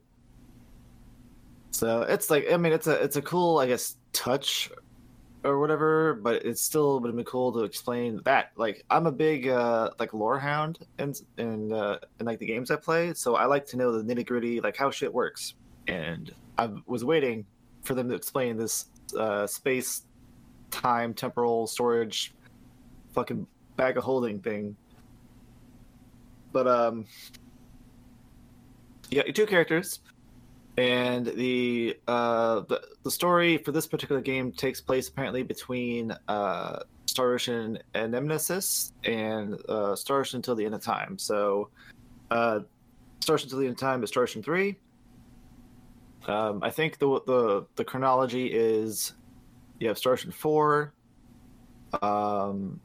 Star Ocean 1, Star Ocean 2, Star Ocean 5, Star Ocean 6, and then Star Ocean 3. And then you have like the Blue Sphere and Nemesis or whatever the fuck, somewhere in between that, all that shit.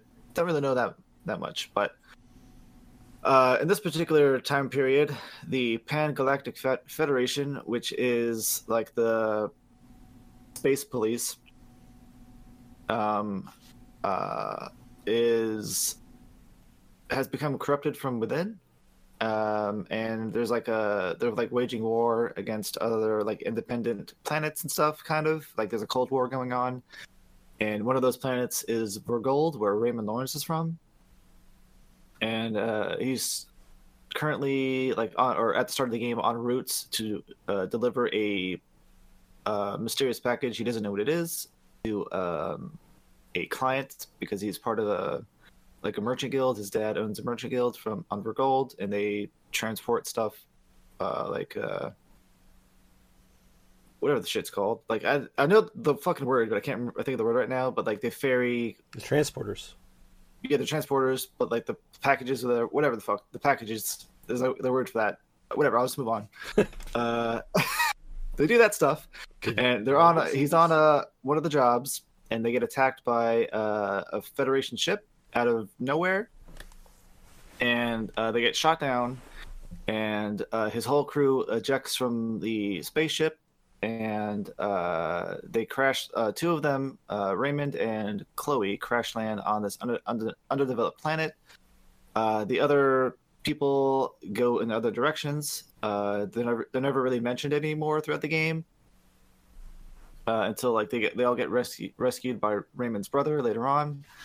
But during the attack, Elena, which is the family cyborg or android, stays behind on the ship and kicks Raymond off because Raymond's trying to like save the package, I guess. And so Raymond thinks she might be dead, and Chloe and him are like headed towards the planet. But as they're going through the atmosphere, some lightning strike thing hits Chloe's pod, and she flies off in another direction, and Raymond's left by himself. And as soon as he gets out of the pod, he's attacked by this giant frog thing, but he is saved by a man and a woman. And you learn the woman is Letitia Osirius, and the man is Albert Bergholm. And Letitia is a princess of the nation country that he crash landed in, and Albert is a knight in her service. And Letitia's on a mission to save her kingdom from the neighboring country, which is the Vale Empire. And she's looking for this wise man that used to be part of her country that was exiled, and he knows how to do something that she needs to get done. Didn't really say right away. And he says, Raymond says he'll help Letitia out as long as he gets help finding his crewmate Chloe, who's off somewhere else. And so that starts the adventure of Raymond and or Leticia, but depending on how you want to like determine who's the protagonist or not on this planet. And essentially you spend like the first chapter going around doing random shit for Letitia's half, I guess, of the plot, where she's trying to find Midas, who's the wise man. And as you're going through stuff, you're going through different towns, you're like solving different problems there as per usual RPG fare. And one of the towns you meet Nina, who is the daughter of one of the other wise men who has since passed away. And they don't really explain like what happened, but basically Midas came up with like technology, and like they make it like the way to make it seem is like that's not the issue. The issue was there was an accident with Albert and Letitia, and Albert lost his arm, and in order to save him, there was another species of humanoid from a different continent. They're called the Trathan or something, and her name's Malkia, and she becomes part of your party later. But she was in Osirius studying They're doing, I guess, I don't know, like a cultural exchange thing. I don't fucking know. They don't really specify why she was there, but she was there studying, and she offered to save Elbert's life essentially by giving him something called an osseous stone or something, which is a part of the Trathan people. They don't really tell you what the fuck it is. Yeah. And with that, they make him a new arm that's like not like a prosthetic. It's like an actual functional piece of his body at that point, and it grows with him. But the people in Osiris are fucking racist or whatever the fuck the problem is they have, and they said it's heretical to mix species stuff, even though it saved Albert's life. And so what happened when Malkia did that was the three wise men also helped with the transplant or the infusion or whatever however you want to call it. And because they all contributed to saving Albert's life by that procedure they did, they are all considered heretics, and they are going to be exiled from the country. And the only person that could stop it was King Osiris, but King Osiris happens to be a coward and a pushover, and he just kind of, even though he thought it was wrong to exile them, and he was thankful for them saving Albert's life, he exiled them anyway because he's a pussy, pretty much. Mm-hmm. And so that earned the ire of all the wise men and Malkia. But the way they explain it in the game is so obtuse, and like you don't really like what's so bad, and they don't really say it till like halfway through the game. You're like, that's it. So yeah. I'm like, this is so, I don't know. Like I get why Midas didn't want to come and help, because basically he got exiled for trying to help, and he's like, fuck you. But the only reason he comes around like with you is because he's interested in the technology of Elena.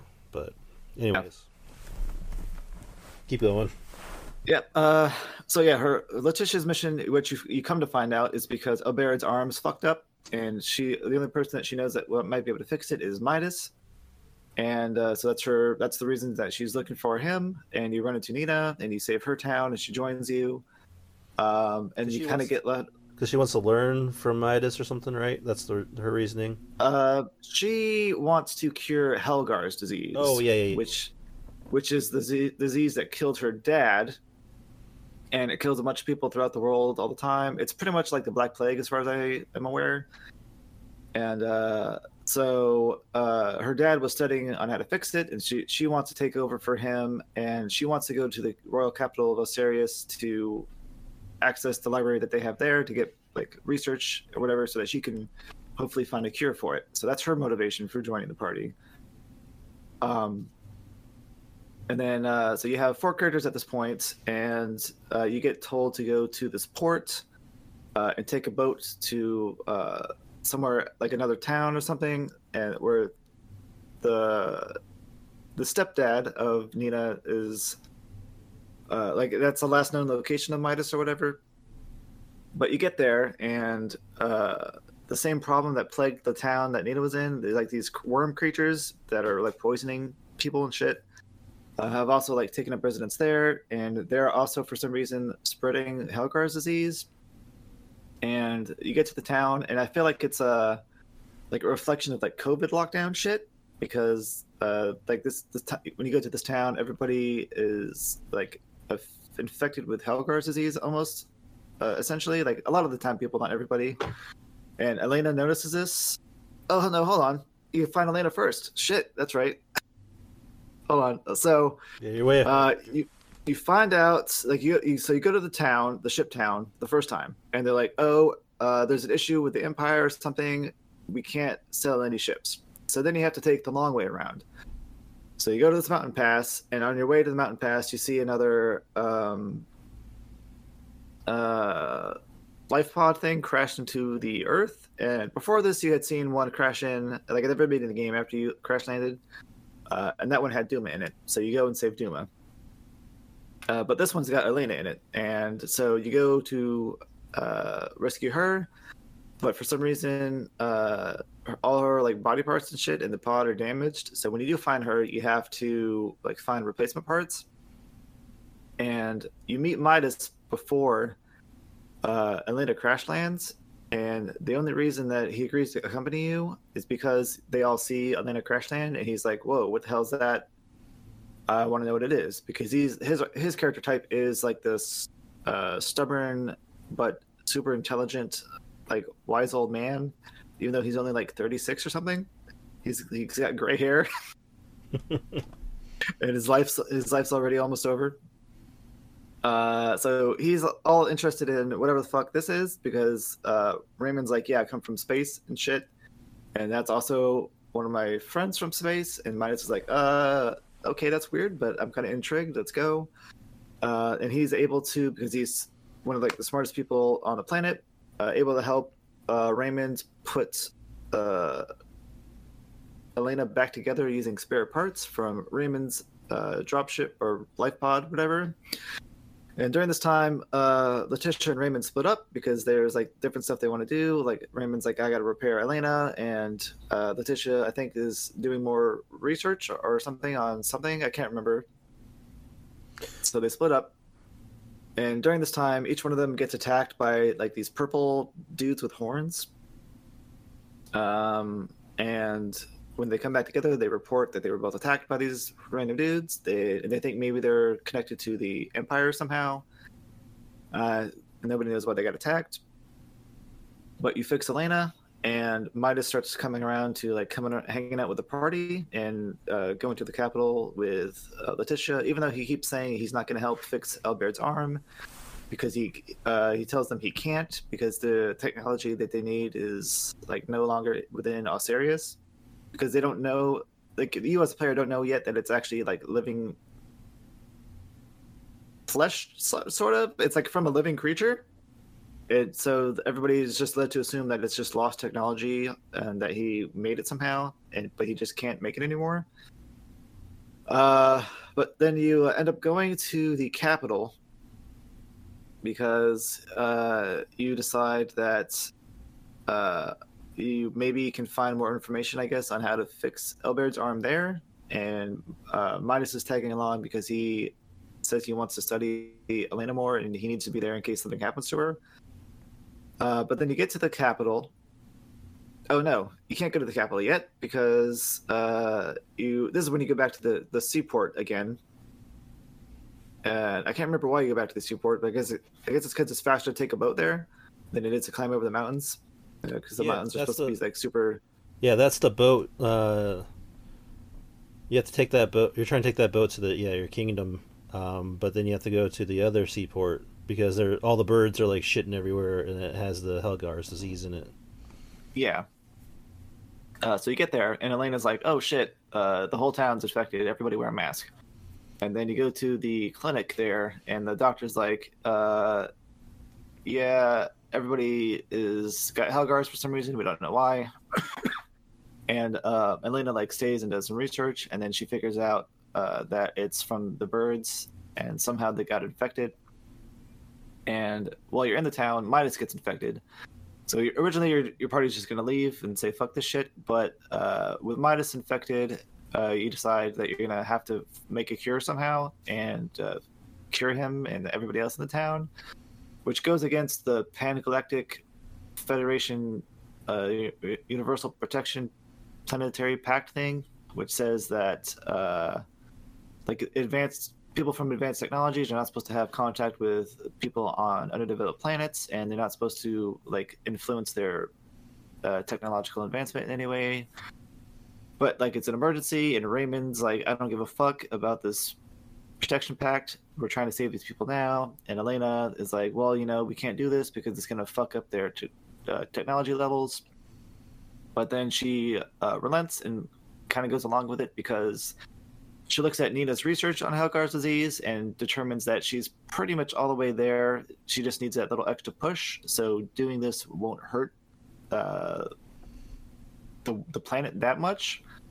And they don't know, like, it's because they don't know about bacteria yet and shit like that. So she teaches Nina and the doctor there, I think, about bacteria and how to determine like grow cultures and whatever, and like figure out what kind of potential antibacterial agent works best and whatever. And they figure out using Nina's notes what plant would work best to cure Helgars, and they cure a bunch of people in the town. And Nina's all excited because she's like, "Yay, we got a cure for Helgars. We should go to the capital and tell the king about this and spread it around the country and whatever, blah blah blah." But as you're doing this, the everybody gets fixed, but the ships still aren't running because of random bullshit like on the seas. I think there's like the Empire's ships are like in the water and like having a blockade or something like that. Yeah, something with the Empire and shit. So you have to go back to the town where you got Midas, and then go across the mountain where Elena crash landed, and that gets you to the other side of the mountain where there's another seaport at. And you go there, and everybody is attacked by the guards there because Helgars is in this town too, and they're not letting people in or out. And the commanding officer there is named Theo, who you learn is the cousin of Letitia and a childhood friend of both Letitia and Albert. And you tell him that you found a cure for Helgars and that you can cure everybody in the town. You just need to find these herbs that grow in the mountain. And so your party goes there, and there's all these like the worm creatures there still, and are not there still, but they're on this mountain too. And there's like poisonous vines and poisonous shit through all the caves that you got to like get rid of and deal with. And you make your way to the top, and there's another purple horned person, but it's a female this time, and she's like has this like impromptu science lab thing on top of the mountain. And the party comes to find out that whoever's been making like spreading the Helgars and the worms, it's all connected here. And for some reason they're like poisoning everybody in the kingdom with Helgars, and so that's another like mystery you have to deal with here. And then you make your way back down, and you tell Theo that, hey, you found the herbs you need to cure people from Helgars. Now you need to go to the capital to, I guess, explain that to the king. And he's like, all right, cool, but we still can't sell ships, so you have to take this shortcut across this this path across the plains or whatever to get to the capital. And you do that, and you arrive at the capital. And I think the king is not there. He's at the front lines of the border between the Empire and the kingdom. So you end up talking to a bunch of the counselors that are left in the capital, and they tell you that the king is at the other place and you can't go there. But your party's like, well, we're gonna go there anyway because we got to talk to the king about the stuff. And then you also learn that's where Chloe was taken because she was found by the people on this side of the kingdom, and they treated her as an enemy of like spy from the Empire because she can't speak English or whatever language that they speak here, because her communications device broke, and the communications device is conveniently what lets people from space speak the language of all the people here. Yeah, so you make your way. I don't know if you said it or not. The other reason they go to the capital is because that's where they heard Chloe was too. I think it was like two-part on that.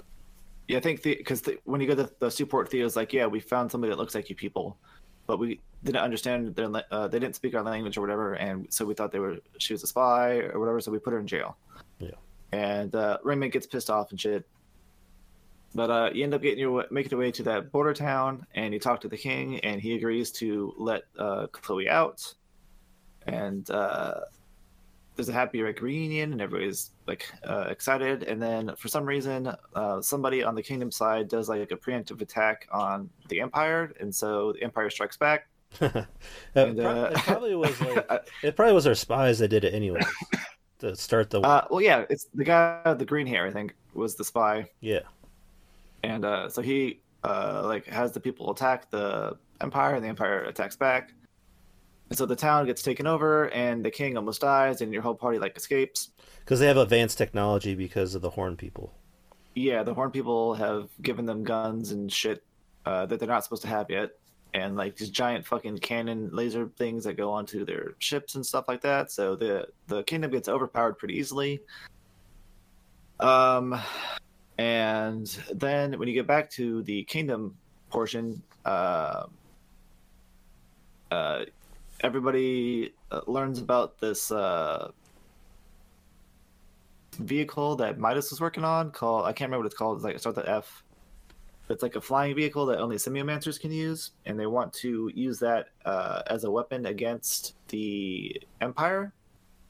And in order to buy themselves some time, Letitia agrees to marry the prince, or I guess I don't know if it's a prince, but the son of the emperor of the Empire, and that buys them like 7 days or something like that. So they go. They find out that there's an ore called like Leviathan or something that can be used to power up the flying machines, and that's only found on the continent of Nilbeth. And Midas has history with the continent of Nilbeth, and so you go there as emissaries, I guess, to try to get the ore. And you meet up with the ruler of the Trathen at the Ancient Coil, which is, I guess, the big town for the Trathen people. And conveniently, underneath this town in the Ancient Coil is where the ore is. So you agree to work with Malkia because they're also being under attack by the Empire for some reason. So you defend her town from the Emperor's soldiers, and you go into the coil. You find the ore, and you make your way back to Osiris, and your team starts working on like refining the ore to make the flying machines work. And it takes like 7 days because that's the time limit you've got before Letitia gets married. And you go through I don't know, it's like an hour long, like not like waste of time essentially. Where the characters are like day by day being like, oh, we got some more progress on the flying machines. Let's do some random shit. So when you're doing the Nina, or not Nina, I keep calling it the Letitia side. Basically, you're in the Empire, because you agree to marry him or whatever. And yeah, and it's the same kind of day by day thing, but you're like walking around the town, and that's about it. It's like it's such a drag in the story, like when they do this like 1 week or whatever to the wedding type thing. Yeah. I mean, they could have just been like a synopsis. Like, yeah, we've been working on the thing. We've made a lot of progress, and it's still not quite ready, but we're too late, so we got to figure out how to save Letitia without the flying machines. And then I guess conversely, on the other side, just have her be like, yeah, I waited a week for somebody to show up. Nobody showed up, so I guess I'm getting married or something. Like, I don't know what the point of this was, but I guess we're not writers for this game, so Yeah. Somebody knew better than us or whatever. So the flying machine doesn't get finished, so you and your party go to the location of the wedding to try to stop it. And right before Letitia gets married, Midas busts in with the flying machine, and because they got it working. And you guys save Letitia, and like this squadron of flying machine Semiomancer people attack the town and somehow take it back over, which I didn't understand because it's not like it's that strong. Because the dudes still have guns presumably. I don't fucking know. Yeah, it was. It's plot, but yeah, it's whatever. And like so, as you save Letitia and start flying away, she's like, "All right, let's go on the offensive now," and you all go and attack the town. And the purple alien dudes show back up. Actually, I think it's just one. I think it's just Gaston. And you fight him, and after you beat him, the green-haired guy that's supposed to be on your kingdom side shows up, and he reveals that he's a traitor. He's been a spy for the Empire the whole time, and he's got a gun. And he goes to shoot Theo, I believe, because Theo and his dad betrayed the king at some point previously. They've also they started an insurrection, and they're the ones that did a preemptive attack on the Empire and caused the king to get fucked up and shit because they've learned about the aliens, the Varians, I guess they'd be called, the purple people with horns. They're from outer space and how they have superior weaponry and whatever, and they're just like, well, we got to give up our kingdom and pledge allegiance to the Empire, otherwise we'll be destroyed. And they're like, And to do that, we need to get rid of the king. yeah, they don't think the king will, he'll fight back, and they don't. Yeah, Yeah. he's not strong enough or whatever, and the country's going to be at lost or whatever. So, but Theo like changes his mind, or you convince him to help, and so he helps save Letitia. And the green-haired dude gets pissed off because he's like, "You were supposed to be on our side. Why'd you betray us after you betrayed them?"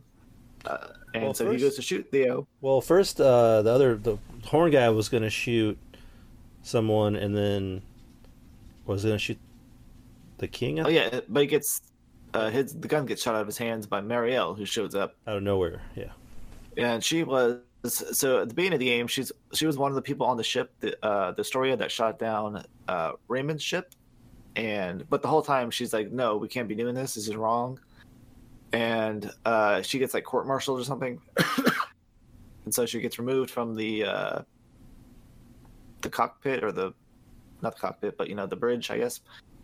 And then so she shows up and saves the party from Gaston.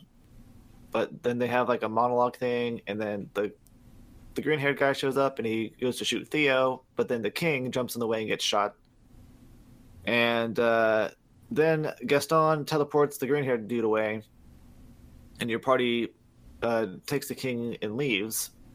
But then you talk to Marielle later when everybody's safe, and you're like, "Hey, I know you have a spaceship and you've got a med pod on it. You need to get the king there and save his life, because it's your fault that he got shot." So they do that, and like she violates the 3P pact thing, whatever the fuck, against her moral code, and so she's got like a dilemma about that. But then she explains like why she's there, and her and like 3 other people from the Federation broke out of like their lockdown or whatever they were in and stole a merchant ship, and they came to the planet to try to make amends to Raymond for shooting their ship down. And she says something about like the Federation admiral or captain of the ship, whatever, was acting strange, and so was the rest of the crew. So they kind of hint at something going on behind the scenes. And Raymond's like, "All right, well, to make that up for me, you need to help me get revenge on the Federation guy. My brother's coming soon, so I'm just gonna hang out. I'm gonna wait here until he shows up, and then we're gonna go back to Vergold, and we're gonna file a complaint against the Federation and stuff like that." But somehow I can't remember exactly what happened, like how you get there. You end up Raymond ends up going on to the merchant ship that Marielle L. Kenny brought, and they give him captaincy of the ship because he's the only one with captain experience. And then as they're doing this, this Scorpion ship shows up, and the party kind of knows a little bit about Scorpion because they've heard the alien dude, the purple dudes, talk about it, but they don't really know what the fuck it is yet. And to be safe, they try to do this like eclipse maneuver where they stay on the complete opposite side of the Scorpion ship to like not provoke an attack, but they end up provoking an attack anyway for some and nobody knows why. And Well, it's so their because- ship gets. Because their actions deemed it was. Well, yeah, JJ says it later, but Yeah. at the time Oh. they're like, "I don't know what we did to be attacked, but we're getting attacked, so now we got to abandon the ship again." Yeah. And so they teleport back to the planet, and then Raymond's brother shows up, and they go onto his ship, but this time it's not just the space people; it's the Letitia. Well, you missed the whole And part the- where they fought again. Fought again. Oh yeah, you go back to the you actually attack the Empire. That's right. So yeah, you go back to was this before you get onto the merchant ship the first time, right? Yeah, right before you get on, Yeah. they go and investigate first, and you go on that ship, and that's when they're doing the whole maneuver thing, and that's where Letitia is with the girl horned one, and they That's right. they do the ship first, and then you come back down after your ship gets destroyed, and they're like, you're trying to stop the king from getting away. You beat him, Yeah. he still gets away.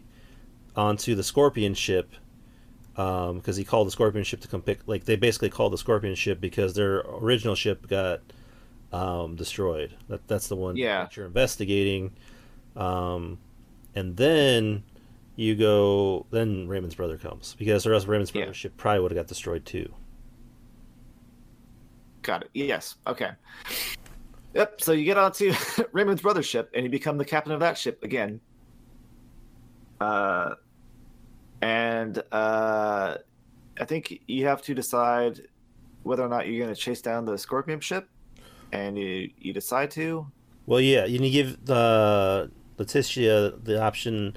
Like she wants to come with you, but Raymond's like, "Well, we don't want to just take you and then have everyone like think we kidnapped you. So you have to go back and ask for permission or whatever." Yeah. So that they do that, and then they do actually. Everyone ends up coming, surprise, surprise, and then you go after the Scorpion ship.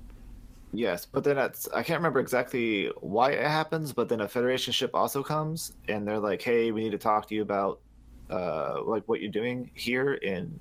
Well, they're tracking the Scorpion. That's why. Yeah. Okay. Yep. So you intercept them, and they're like, "We need to share information about what you know about Scorpion," and you do that, and you decide to work together to attack the Scorpion ship because I think you learn there's a couple of them there. There's a couple battleships or something. Well, they're attacking some other planet, right? Well, they're not attacking another planet yet.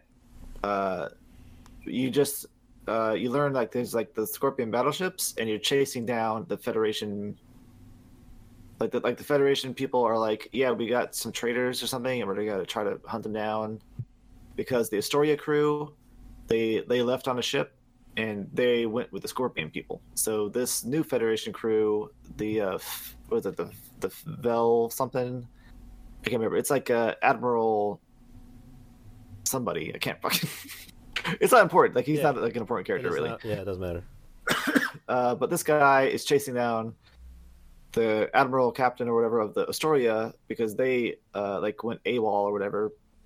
Yes. And they were talking about Scorpion and shit. So that's why he showed up because they were in this space, the planet space or whatever fuck. And so you show your. Some point in there, I don't know if it's before or after this, but Duma explains what Scorpion is. I don't know if you want to explain that. Yeah. So the thing I guess you got to remember about the storyline in this is that the Duma thing is like an AI, but only talks when it says it has something important to say. So most of the time, the characters ask it questions and it ignores them. But I guess because like they've had so much interaction with Scorpion up to this point, it's like, oh, I got to tell these people what the fuck it is. Well, that's not. Well, I thought it was because that they only wanted to talk to people they want to integrate with, and they didn't deem them worthy of integration yet. And then once they saw how Raymond and how he cared for Elena, that that's when Duma considered them worthy of integration, and that's when that's when Duma started talking. But Duma doesn't say that till like the end of the game when she's explaining right before it dies, or it's explaining right before it dies why it decided to talk to them. Yeah. But at this point, it's just like, okay, well, the Scorpion is essentially like it's not a machine race, but it's an inorganic thing that integrates with organic life in pursuit of evolution. Yeah. Essentially, and they all share a networked like hive mind communication thing, but each individual organism that joins with Scorpion also still retains their own individuality and consciousness. They just have access to the Scorpion network of information. So it's kind of like having the internet, I guess, at your beck and call all the time. But the internet's composed of like everybody else that's connected to the internet's thoughts and shit. So to become part of Scorpion, you can integrate. There's like two forms of integration. You got your just physical body integration, and then you have also like cyber mind integration, which is where your consciousness gets uploaded completely to the Scorpion network. But the physical integration is only like your physical body becomes half organic, half inorganic, or whatever it is. what you're struggling with is nothing's really explained that well. So No. we're just kind of assuming a lot of the stuff too. Yeah. It's kind of like implied or assumed, but the explanation, like, it's very convoluted. So I think, like, at this point in the game, you kind of like lose the motivation. Like, it's almost like you lose the thread of what's keeping you going, and you're like, okay, I guess he's the big bad. We gotta stop him now. Yeah. Emperor Boldor becomes the big, he's the guy you're trying to stop the whole game, I guess, and he goes Kind of. Well, he goes from being like, oh, he's trying to take over this world, this country, to like, now I'm going to take over the galaxy. So it's like, it definitely expands. well, and they do a bad job of being like he's not the big bad because like, oh, we all serve a sovereign. Yeah, And we can't wait to further the centralist Scorpium ideology. But then he's like, actually, the Scorpium consensus of the centralists is that I'm the true sovereign, and because the one that was appointed sovereign, you fight him because he's part of like the Federation. yeah, He's a big head of the Federation, like Remington, I think. And so you fight him and kill him, along with Boldor, and then also Gaston and the other guy, Colonel Vengar or something. So you kill all these people, but this is a little bit later. Anyway, so well, I guess we can kind of, I always want to go and explain, like, there's the Central Scorpion, which want to integrate everyone regardless if they want to or not, and regular Scorpion only integrates people that agree to it.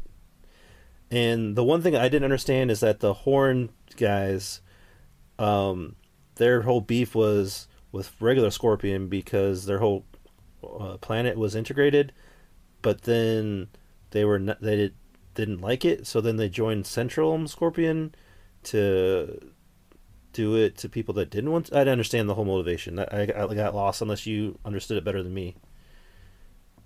to my understanding, they had a flawed logic in that they thought they could join the enemy to overcome the enemy, kind of thing, like take them out from within.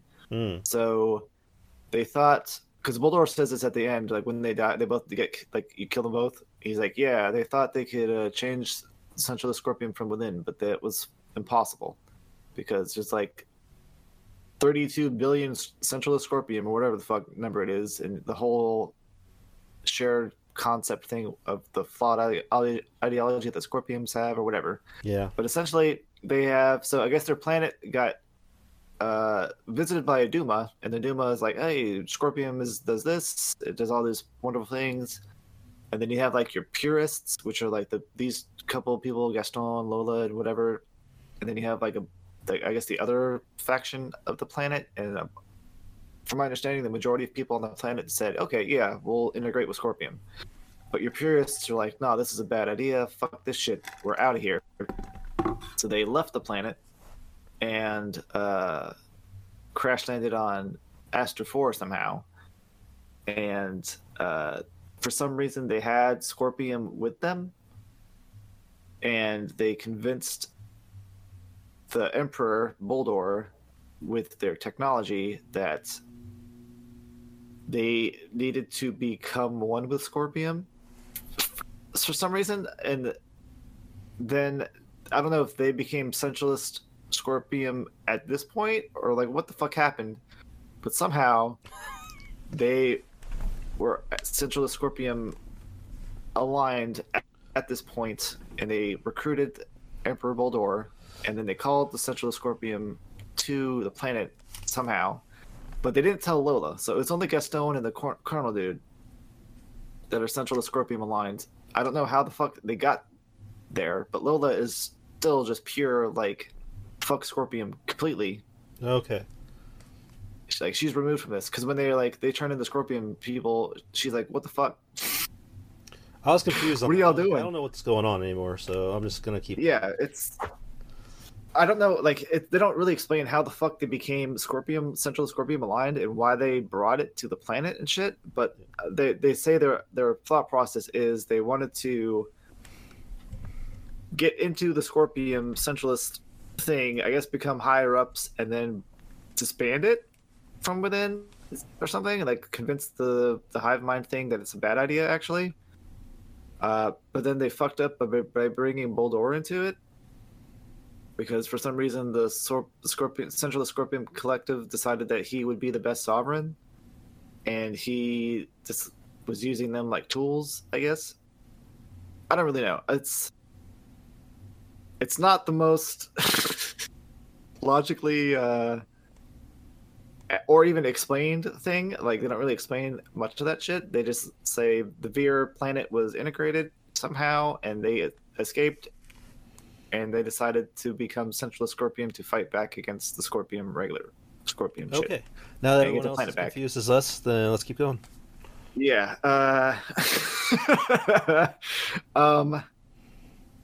Yeah, so you chase Boldor, Gaston, and the Colonel dude off the planet. Raymond's brother comes, and you get on his ship, and you chase down the Scorpion ship that they fled to. The new Federation ship shows up. You guys exchange information about Scorpion, and you both go to attack the Scorpion ship. As you're getting there, you find out there's 2 battleships, and you disable them both, and you decide to board one of them because you learn that's the one that, I guess, Boldor and shit are on. And you make your way through, you find Scorpions, and you meet another Scorpion who's fighting Scorpions, and it's JJ. And so you kill the Scorpions attacking him, and you find out that he's been protecting these humanoids who were on the ship originally because they're being taken to like the head Scorpion integration place, so that they become integrated into Scorpion because they have chosen to become Scorpion people things. And originally, like the whole party's like, no, fuck this, fuck all Scorpion.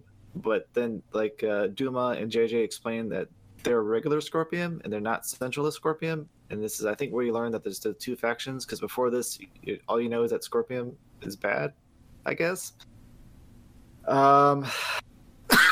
So you agree to help JJ bring his Scorpion humanoid people, I guess they're refugees or something from some planet or something, to the Panorami, whatever the hell the place is called, which is the Scorpion integration place. And to do that, you have to go through a wormhole, and so you do like this wormhole thing, which is interesting. But you get there, and you learn that the integration plant is under attack, like virtually by Scorpion, like Central Scorpion. So they're trying to figure that shit out. So the integration plant's not working. And then as you're exploring the town, you go through this like semi-VR, semi-Scorpion integration experience where everybody learns kind of like what it's like to be on the Scorpion network. And to be honest, it doesn't look that impressive. Yeah. To me. So I was like, I don't see why anybody would want to become part of this. And you kind of like, you talk to JJ and you ask him why he became integrated, and he says like he pretty much had no choice. It was either die or become integrated. And so I guess he was like in a life or death situation, and he decided to integrate, and he said he's happy for it, even if they can't, like, the characters keep asking Duma and JJ like why they integrated, like what's the benefits or whatever, and they're like, we can't really explain, you have to integrate to understand, kind of thing, which is a cop out or whatever. Yeah. But there isn't a good reason. Yeah, Besides, like, I guess immortality, I guess, at that point. Well, they still I guess haven't, well, until you get Cybermind integrated, you still, I guess, have a physical body that can degrade or something. But because like, you kill body, I guess, but well, so like you kill Gaston at the end of the game, and they're like, oh, he's dead. He didn't fully Cybermind integrate, so his consciousness is lost forever. So he's dead. So you have to like do that full like thing to be on the network.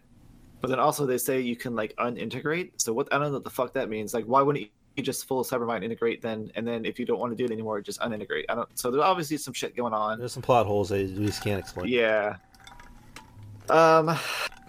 Yep. So you're on the thing. You do like this VR experience kind of thing, and then the integration plant, like, or the whole place gets attacked by Central Scorpion, and you fight them off. And then you can do some side quests to recruit JJ, where you rebuild the shit. Excuse me. Sorry. Bless you. Thank you. You rebuild the like integration plan or whatever, and you kind of repair the place. And JD decides to join you. I don't know what happens to any of the plot or the cutscenes or anything if you don't have JJ, but he does show up in the plot sometimes and like the cutscenes, and he makes comments and shit. So I'm assuming he's just not there when you don't have him. He's So optional. oh yeah, Oh, okay, him and Theo are optional. gotcha. You can recruit them at any time, even like post game, but you have to do their quests first or whatever. Yeah, if Theo is in jail and you have to like go to like 3 people to get a signature to say that he can be released to, you know, his time served will be helping save the country, or you know, helping Letitia when she goes into space. Okay, that's cool. Yeah. At least there's like a valid like reason. It's not just like, oh, yeah, Theo's joining now. He's like, yeah. I think on Raymond's side, they'd like to like, yeah, Theo's staying behind to like help the country or something, and Raymond's like, okay, cool, whatever. The hell was I? Oh yeah, so you save this place, you recruit JJ, and then you learn about I think like the Scorpion like battleship or something, and you go there to put an end to it because that's where Boldor and the Sovereign are. Oh no! You learn about Vergold being attacked, and so you and your party go to Vergold because the Federation, Alliance, Scorpion, Central Scorpion are attacking Vergold, and you get to the planet and you learn that there's like a strike force of Scorpion people in some museum cave thing where there was like the Symbo drive is created, which is like top secret technology of the Vergoldians. Yeah, they basically Which they want to integrate the androids because they're different than everything else. Or they have some kind of unique property where they're like alive, but they're machine. Well, I think it's like the Symbo drive gives them like unlimited energy or something, and that is able, and it's like small or something, so it allows them to have all these functions that they otherwise would not be able to have. Okay, gotcha. Because it's like one of those, it's like I guess like the Iron Man reactor thing that he's got Yeah, in his chest, his arc. where it's like, yeah, it's like the super power source thing, and nobody knows how it works except the inventors of it, and it allows them to do all this crazy shit that nobody else can do. And so I think that what they wanted to do was they wanted to get the Symbo drive so that they can further go expand their evolutionary shit, because the Vergoldians are able to have like all these powerful like cannons and weapons, because it's not just for the androids. It's like all their tech is based around the Symbo drive, so they're able to have all this strong shit without taking up all the same space that I guess everybody else has to have for this, like an equivalent technology or firepower or whatever. And that's why the only reason why Vergold is like a major powerhouse, I guess, in the systems and able to resist the Federation, because they have the Symbo drive or something. Yeah. So yeah, the Central Scorpion want it for whatever the fuck reasons, and so you go there to stop them. And when you get down to the bottom of the cave where the secrets to the Symbo drive are, you fight Gaston and the Colonel again, and then you fight Boldor, and then you fight Remington, and all these people are like Scorpion things. And the thing that confuses me so much about this game and the villains is that half the time they're like, you see them in their Scorpion form, and then half the time they're in their humanoid form, and I don't understand why the fuck it does that. Like, when did they transform? I don't understand. Why are they not why are they not the one way or the other way the entire time? But whatever, it is what it is. So you defeat Remington, which is the one of the head Federation officers and also the Centralist Sovereign. But then you beat Boldor first, so everybody thinks he's dead. But then after you kill Remington or you defeat Remington, Boldor gets back up and he's like, "You thought you were the Sovereign? I've been voted as the Sovereign instead, actually, because whatever reasons." And then he kills Remington or something, takes his data out of him or something. And then he's at this point been Cybermind integrated, so he kills his physical body. and returns to the Scorpion network thing. But everybody doesn't know that yet. Everybody just thinks they both just died. And so everybody's like, oh, cool, we stopped Scorpion, the central of Scorpion, everything's fine now. And you head back to Aster 4 with everybody in tow because you're like, all right, well, it's time for you guys to go back to your planet and we'll go do our space shit and hash this stuff out. And Mariel's like, Aster 4 is probably going to become a protectorate planet, and that means the Federation will be watching you guys and making sure you don't become too technology advanced or whatever the fuck. And then, surprise, surprise, you get back to Aster 4 and there's some Scorpion shit there still. And so then your party's like, okay, well, let's deal with the Scorpion thing. Because it's like this giant Scorpion spire thing that's above Nilbeth, and it's attacked that continent and taken over there. And it's like above the Ancient Coil, which is where like the special ore and kind of knowledges and shit, whatever, on this planet. So you go to the Scorpion Spire and you fight your way up. You like fight Gaston again, and you kill him. You fight the Colonel again, and you, I guess, seriously wound him, but don't kill him, because Lolo shows up later on. And then you fight Boldor again, and you kill his physical form again, but then he retreats into the cyber world, and Lola comes up and offers to watch everybody's bodies, because the only way to get into the cyber world is to become like cyber themselves or whatever. And so they have to transfer their consciousness, this is the entire party, using Duma into the cyber world of the Scorpion, Central Scorpion. And at first everybody's like, no, we don't do that because our physical bodies will be like at risk. But Lolo shows up conveniently to be like, okay, I'll watch you guys' bodies while you're in there.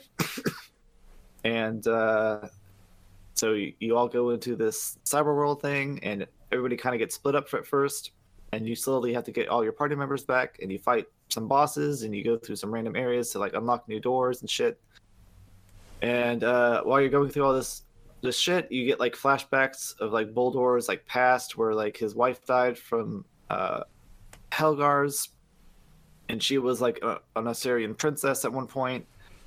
So like there's like beef between the Empire and Assyria, because during this big outbreak of Helgar's, when the queen was dying, the Assyrians refused to send Iatromancers to the Empire to help cure Helgar's, because they were also suffering from the Helgar shit.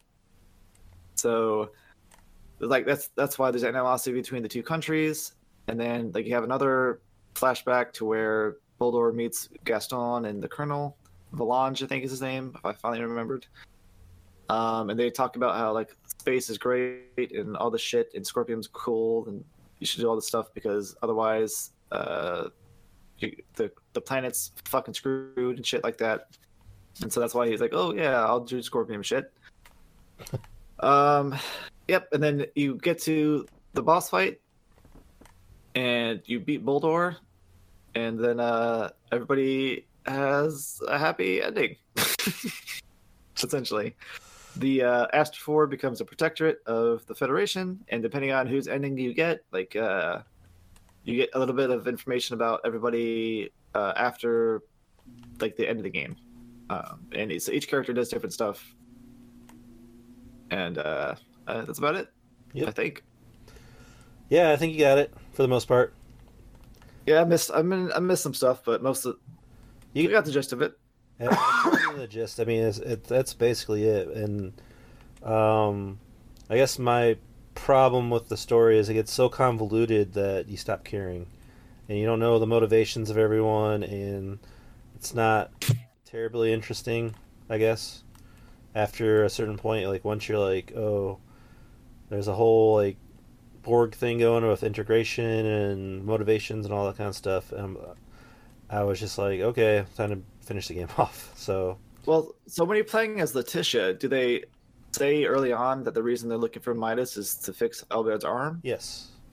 Okay, so because like when you're playing on Ray's story, they keep that hidden almost the entire first chapter. They're just like, oh yeah, there's an important reason we're looking for this dude. The whole reason you run into Raymond is because they're looking for Midas, and so it's like it's like the very beginning of the game they say that. They might say like his last name or something. They might not say Midas. They might say like the one of the wise men or something like that. But yeah, But they say it's because his arm's fucked up. I thought it was to help the kingdom or something, but maybe it's for his arm. I don't remember. Well, 'cause they are like super vague about it. That's why I was like curious, because I was gonna say that they spend a lot of time with the story being intentionally vague about shit that they don't have to be vague about, and I don't know if that's because they're trying to like lean on that to be mysterious, what's going on, Yeah, keep playing to find out kind of thing. But like, it would have the same impact if they're like at the beginning of the game, be like, yeah, Albert's arm is like a prosthetic, and the only person that can fix it is this dude. It's like, okay, cool, let's do it. But instead, they're just like, oh yeah, we got to do something for the kingdom. We got to help out. We need to talk to this dude and bring him back. And so they kind of do that, and then they do that with like the Scorpion shit. We're like, oh, the Scorpion's doing Scorpion stuff. What's going on? What is Scorpion? Why are they doing Scorpion things? What are they fighting for and shit? And then they still don't really explain a lot of stuff that they bring up, so it's weird.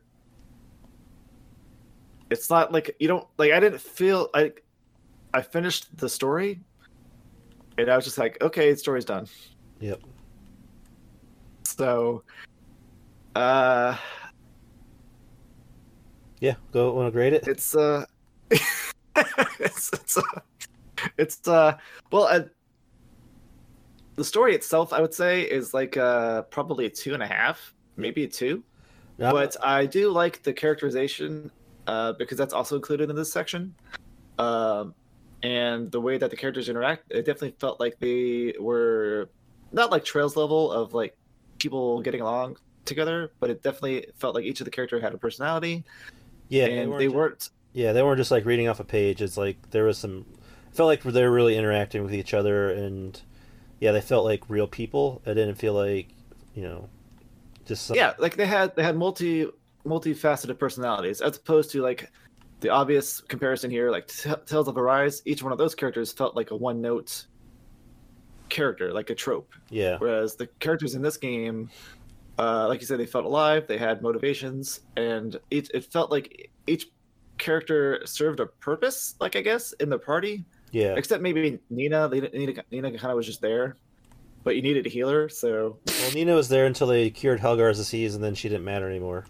yeah, essentially. Like she was like, "Oh yeah, I'm coming along to help figure this out." And then like they figure it out in the next town, and then it's like, "Well, I guess you're coming with us for the rest of the way." They don't. She doesn't go like. She didn't have to keep coming along. You know what I mean? She could have been like, "Well, Yeah. I don't need to go in the space, guys. I just here to figure out Helgar, so I'm good." Well, it's like at that point though, she's like part of the crew, Yeah. so that kind of makes sense because she's like She's invested. she's been with them. Yeah. So for me, considering like all that stuff, I'd probably give this section a 3. Yeah. I'm gonna go with 2.5 Okay. because, like you said, like the story is all overall convoluted. I think they didn't marry the fantasy and the sci-fi very well. It was just kind of like pushed together, you know. Yeah. There wasn't a very good like reason why Boldor became the supreme leader or whatever.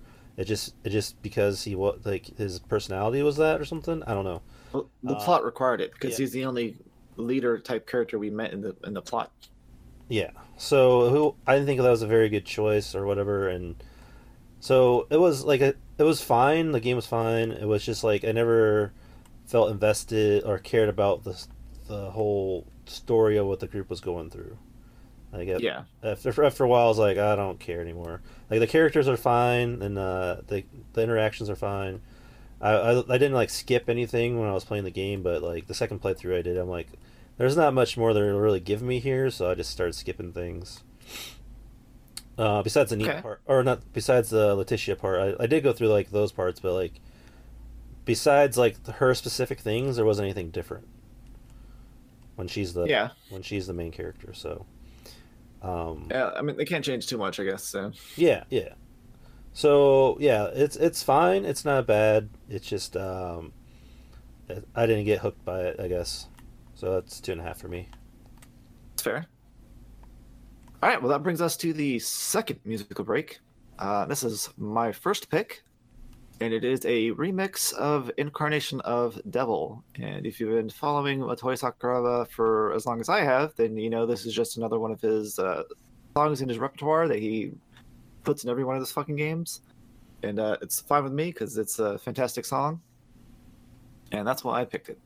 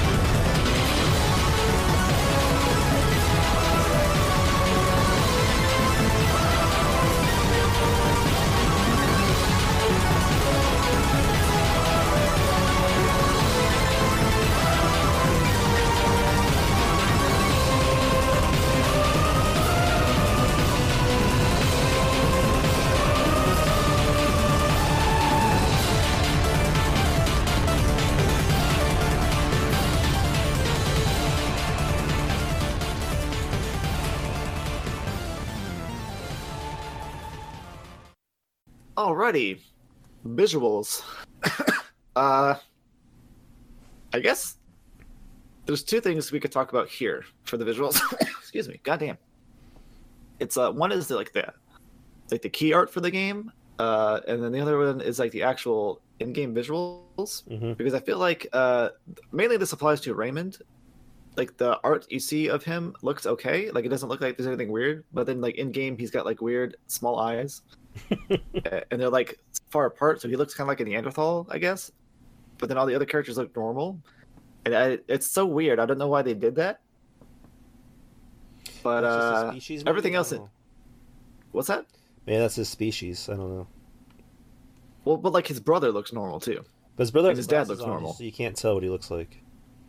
Well, his brother also has a shaved head, kind of, but then like random strips of fucking long hair. And I was like, "What the fuck kind of haircut is this, dude?" Yeah, it's bad. Like, and Chloe is like all about that. She's dripping wet, talking about Antonio all the time. And I'm like, I looked at him. I'm like, "You like this?" This dude looks fucked up. Yeah. I don't know what the fuck's going on with this haircut. It's the worst haircut I've seen in my life. Yeah, JJ looked cool though. Oh yeah, it was pretty sweet. I liked that how he had like a broken eyeball, kind of, and like Yeah. a scar over the eye. Like I guess it was just like an aesthetic thing for him because he's Yeah, that's what he looked like in real Scorpion? life, and that just carried over to his scorpion form. yeah. As for like the actual game itself, I played on PS4, so I think you played on PS5, right? Yeah. So for me, there was like a lot of pop-in. Like when you're in town, you have to be like within 20 feet, I guess, of an NPC for them to show up. So that made like exploring town a little weird because like if you're looking for an NPC, and I just have to wait like a second or 2 seconds for an enemy or an NPC to pop in, so it's like not a big deal. But being limited by the console specs kind of sucked a little bit because a lot of the stuff like the flora on the overworld popped in occasionally, which to me not a big deal. I don't really give a fuck about that stuff. But I did also notice. What's that? I didn't have any of that pop in. Yeah, so definitely this game's made for the PS5, or the Xbox, I guess Series X, whatever the fuck the new one is for the Xbox or PC. Definitely not for the older generation consoles, but you know it's still playable. I didn't have any like slowdown or anything like that playing the game. So, I mean, they did a great job, I guess, getting it to run on the PS4 and stuff. It's just, And the towns and the environments, everything looks really good. yeah. I will say that on the PS4 at least, some of the textures in the open world looked a little rough, but I guess that's also still probably PS4 stuff. Yeah, I didn't notice anything. But then when you got to like the end game with like the spacey stuff, that all looked very sleek and like well constructed and shiny and like definitely like futuristic and stuff. That was pretty cool. Like on the ground, on like the capital city, like there's different block and rocks and bricks and stuff. It looks. I mean, it's if you actually take a look at everything, it looks really really good. So they did a really good job on that. My only complaint is like you look at the cover art or whatever, and they look like real people. I don't know, the drawing version of them looks way better than like the in-game models. Yeah. I think the in-game models kind of are not well designed, or like they could have done a little bit more to make it either more realistic or more cartoonish. It's kind of like somewhere in the middle, for me. And I didn't think that looked particularly great. So besides the character models, I thought it looked great. So I will say there's one character that I had like a weird issue with, and that was Elena. Like, because her outfit is like that's for the like her. I know why they did it, like fan service or whatever. But like, and I know she's an android, so I guess wouldn't care. But her pants are like form fitted directly to like her asshole and shit. And I was like, this is super weird. yeah. Nobody wears clothes like this. And like then her like top is open with her tits out. Mm-hmm. I'm like, I was like, is this how she's been in her entire Raymond's entire life? Because apparently she raised him as a kid, and he had this as a role model, I guess, or like the life partner or whatever the hell. Yeah, no other girl has nanny. No other girl has a chance if he's raised by No. her. He has a very high expectation. So. Yeah. But yeah, And I think like the monster design was pretty cool and stuff. For Yeah, the most part, there were some like recolors and stuff, but not that many. the variety I think was limited, but they look good. I mean, everything looked good. Every Yeah. like, couple areas is like a recycle of monsters. So, well, I mean, it's kind of your typical. It's not anything Mhm. for your I do also think like they did a decent job or a good job on like the different biomes, because like even if like the like one part like one map you're in like one region is like green plains or whatever, and you go into another region and it's also like green plains, but it has a different feel to it. Like, you know what I mean? Yeah, Like it didn't look samey in each of the areas that you went to, which yeah, I everything think was is distinct. Yeah. it's very hard to do because a lot of games just kind of like this is just another dungeon, whatever, or another cave, and it looks the same everywhere you go. So I think all the environments looked very distinct, and that was very much appreciated. And it was, and they did it without having to do the relying on the whole. Oh, here's your fire dungeon. Here's your ice dungeon. This is your forest dungeon. Shit. So that was pretty nice of them. Yep. I mean, they did do that, but it was like better. It was well done. Yeah, it wasn't like obvious, like You're super going like up the oh mountain, so this is you're, of course they're on the mountain. So here's your snow stage. It made sense. hmm They transitioned to each other pretty good. oh yeah. So, I don't really have any complaints on this. So for me, the visuals is going to be like a 4. yeah, I'm close. I'm 3.5 because, like I said, the world looks good, but some of the characters that, like you said, Raymond, like he's your main character, and he looks the worst probably. Yeah. So that's kind of like, what do you do? His hair, he looks like a Raggedy Andy doll's. His hair looks like that, you know. Like it just kind of looks Yeah. like he doesn't washed it, you know. I'm like, what? Why? Like I don't understand the design, but whatever. There's probably some kind of story to it. It's just, yeah. Yeah. Who knows? It's JRPG shit. They do weird shit. So. Let's see. So that brings us to music / voice acting. And I think I mentioned this before, but the composer for this game is Motoi Sakuraba, my personal favorite composer. And to me, the OST did not disappoint. Definitely not his best work in my opinion, because I guess I'm also jaded with like modern game soundtracks because they all are so, I guess, bombastic. Mm. And they include so many instruments and shit, and they make it sound like all orchestral. And to me, it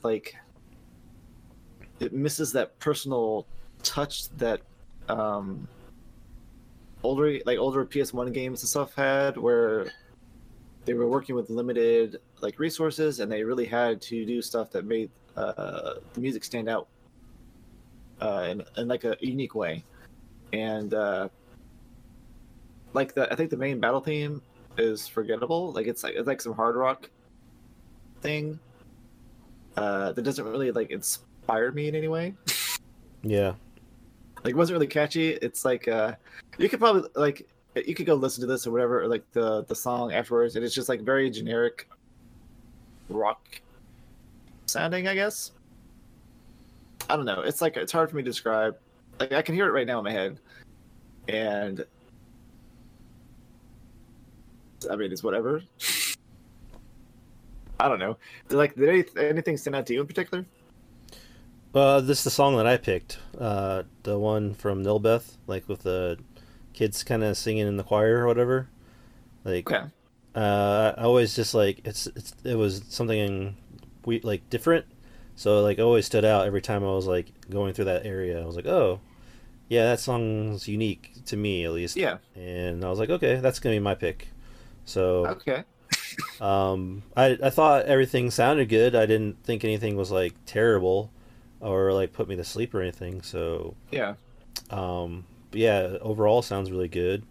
And the voice acting was really, really good. Like they definitely had some A+ actors there, so no one sounded Sure. like they were reading off a page. They all were acted very, very well. So they're probably like all experienced veterans that do all the video games or whatever, but They're really, Well, I don't know. Like I watched the credits and I looked at all the voice actors and I didn't recognize anybody. So Oh, that's good. I think they got some like no name talent. Not to be mean, but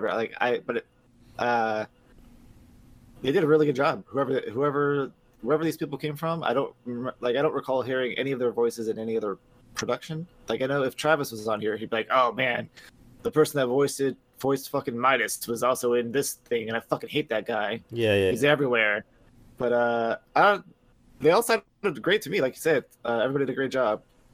Yep. So I would probably give this section a 4 as well. Yeah, I'm gonna give it 4 too. It's good. I think like Okay. the modern games nowadays, like visuals and music are like 3.5 to 4s. Like unless you really suck, like unless it's really really bad. Like I think they kind of figured this part out in games for the most part. Yeah. Unless you have some really kick-ass soundtrack, but I think they're all like 3.5s and 4s, like for modern gaming. I could definitely agree with that. So, I mean, this is kind of like the past couple years of the ones we've been playing. Like, I haven't really been like really turned off by visuals or voice acting. Yeah, but also like I guess like I was saying, it's a lot of this just feels samey because it's all formulaic and it's hard to find something that has like real parts to it. Like Yeah. like for example, like the Breath of Fire 3 soundtrack, that is super like it has so much personality because it's got that jazzy feel that you don't ever hear in any game at all, and so it really stands out. And then I think a lot of Sakuraba's older stuff, he I guess maybe was trying more because he had to, but now he's I guess got guaranteed gigs at these places and maybe phones some of the stuff in. I don't really know, but I mean it's like, but like you said, it sounds great. It's just not. Amazing. Yeah, it doesn't have like it doesn't carry the game or anything like that. It's just part of the experience, and that's fine. It's no Doesn't have one-winged to- angel. Yeah, You know that one where it's like, yeah, when you hear that, you're like, Sephiroth is here. You know. fuck yeah. So that's why, you know, when you're playing the Crisis Core, it's like, yeah, give me some music, baby. Hear that piano going. Yeah. Well, that's how I like. I know we're not talking about Valkyrie Profile right now, but that's how I feel about the soundtrack for Valkyrie Profile. Like each area that you go to has the soundtrack provides so much character for each like location that you're in. Yeah. And most like I would say I listen to 95% of the songs in that soundtrack every time I listen to it. Like there's some that I skip over, and it's usually just like the town themes because I fucking hate town themes. Right. They're all boring. And that's in almost every game I play. Like for some reason, it's just like I guess it's obligatory to have the town theme just be like easy listening or something, Yeah, because you're which in makes there a like lot. which makes sense. Yeah. But yeah, I guess that's so that's those two sections done. We'll move on to musical break 3. This one is your pick. Yeah, like I said before, it's called Eternal Heat. It plays a Nilbeth, and as you'll hear, it's kind of it's different. Like it's not something you normally hear in a video game. I guess it kind of seems like almost like a holiday song where there's like this kids in a choir singing. So I don't know. I liked it. So here it is, Eternal Heat.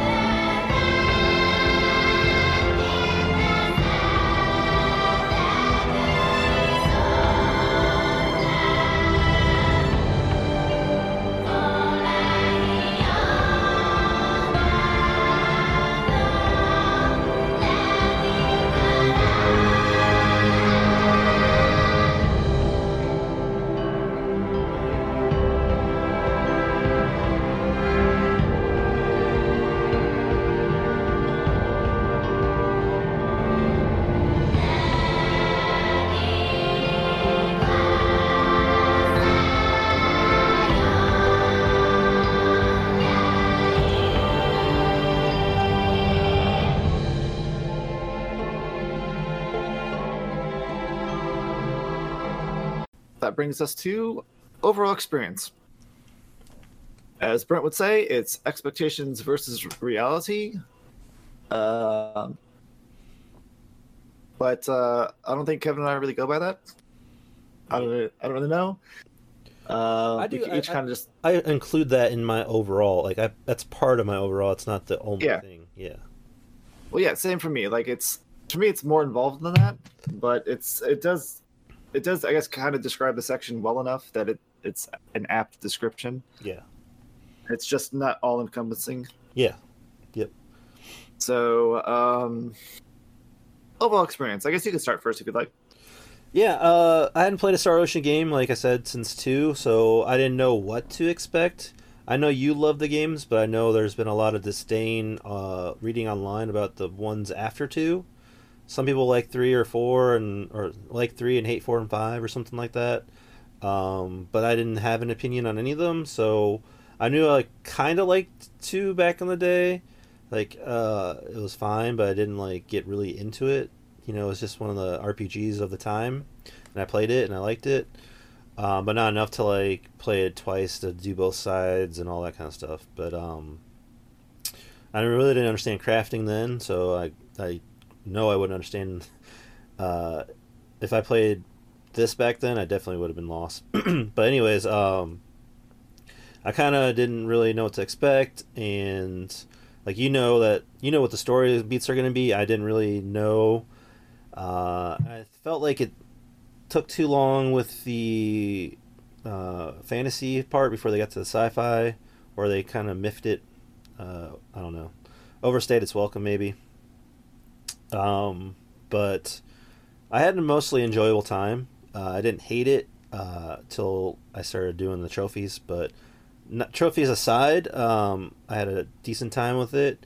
If you like like we were saying before, if you like Star Ocean, it's a game for you. If you're just an RPG fan like me, you know, I wouldn't say it's something you have to play. It's a good game though, and you'd have fun with it.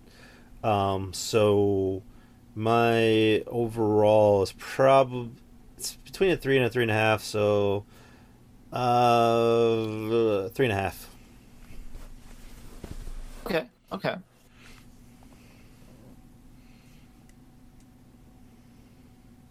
Overall experience. To be honest, wasn't like super excited about playing this. Why'd you The only pick it then? reason I picked it because you're like, what are we gonna play? Star Ocean next? And I was like, oh, I have it. Why not? Okay. I thought you wanted to Kind play of it. thing. That's why. I mean, I wanted to play it eventually. Did I want to play it for the show? I mean, I don't really like choose things to play for the show because like I'm like, oh, this would be a great thing to play for the show. Usually it's like, man, I've really been wanting to play this game and I need an excuse to make myself play it, I got you. kind of thing. So I do think it was a good pick for the show though, because it's a modern game and I don't usually pick modern games. Yeah. And it's one of my favorite developers, so any chance I guess to give them more eyes on or whatever the hell you call it, to maybe have people buy it and help support them is Right. a good thing. But that all being said, I would probably say, like you said, or we said before, if you are a fan of Star Ocean, I definitely would recommend this, especially if you were disappointed in the last couple of games. However, as a general RPG enthusiast, you're not missing out if you don't play it. It's not challenging enough to be in the main story to be like, oh yeah, it's a worthwhile challenge to play the game. The story is not really super compelling, and but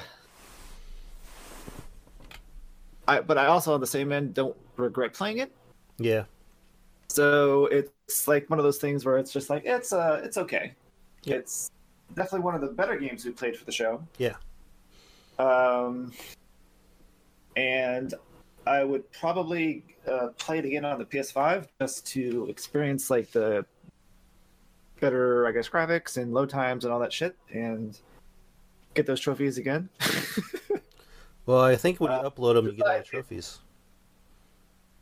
I don't think it auto pops. I'm not sure if the save stays over, but I'd be willing to try that out because I do like auto pops. They're nice. Yeah. And all that being said, I will probably give it a 4 overall because, like I said, I had a good time playing it. I didn't have a bad time playing it. I had more fun than not fun. There were some lulls in like the game, and that's, I guess, to be expected in an RPG. But I did have a lot of fun through the main game. I haven't finished the like post game stuff, but I did have fun like finding new like tricks to like get overpowered and stuff like that as I was playing, and to me that's an enjoyable thing to do. And the fact that the game lets you do that is pretty nice instead of just like really restricting all that to post game. So yeah, 4 overall for me. Cool. And moving on to replayability / extra content. This one I would probably say is going to have a lower score for me because I don't know that the game itself is super replayable, but the post game is super in depth, at least according to you, right? Oh yeah. And as I haven't really experienced this post game yet, I'm not sure I can really rate it very well. But knowing post game in other Star Ocean games, I can say fairly confidently that the post game is like the real meat of the game. In that you have to, like I think I said before, really kind of understand the systems, know how to exploit stuff to make the most of your characters or your builds or whatever you want to do, if that's what you want to do. And as for like replaying the game itself drags a lot in some places, and you don't really, like we said, the story's not really super inspired or whatever. So I guess overall I'd probably give it a 2.5, maybe I'll go to 3. I'll give it a 3. Yeah, I mean that's still high compared to what we normally rate it. Yeah, usually it's a 1. Yeah. So, from my experience is the post game. There are 2 post game dungeons. The first one, well, you have to get through one to get to the other. One of my gripes is that they don't really tell you anything about it. You just kind of got to figure it out and find for yourself. And if you play the Letitia side, you don't know anything about the spiral because you don't have to do it. So it's kind of lost on some people, or that post game dungeon is, because like, you know, when you go get those crystals, you don't do that on the Letitia side because you leave before Raymond does, and that's when she gets like put in jail or whatever. But anyways, you go back to that, and there's another dungeon below there, and it has 4 other sub dungeons that you have to beat before you fight like this Gabriel angel guy, and you have to beat him 3 times to get the trophy to then open the path to the Ethereal Queen, which is another spiral you gotta go through, and it's 24 floors, and you have to do that 3 times to get that trophy. And then the crafting trophy, you have to get like 90% of all the items, and that can take a really long time to get enough money to do that. So there's a lot of extra content on that side of it. And of course, yeah, you can replay the game a second time to get the other side of the story, which, like we were saying, the story's not that great, so there's not really a compelling reason to, unless you like, I love this game, but other than that, it's kind of, it's not really much there that you're missing. Like, it's just explanations that they don't explain to you because they want you to play the other side of the game. So, it's like all assumed, and it's like, oh, okay, it's what I assumed it was going to be. It's nothing like earth-shattering or anything like that. That being said, there's a lot to do, so I'm going to give it a 3 as well. Yeah, it's rough because like the replayability extra content part of the game is like post game, and that's where all the like the real, I guess, like meat and potatoes is, and getting there is just kind of the drag. Yeah. But I don't know, it depends on what kind of player you are. Maybe you don't like that kind of shit and you don't care, in which case I guess it really doesn't apply to you. Just finish the storyline and move on to the next game. Yeah, I'll eventually get to that point when I don't care about trophies anymore. I'm sure it's coming soon. We shall see. Getting older. Well, that leads us to the final musical break, and this is my other pick, and it is For What We Hold Dear. And I honestly have no idea when this plays, but I was listening to random shit on the OST, which I think I might have mentioned already is like 6 hours and 45 minutes. And this one caught my ear, so that's why I picked it. All right.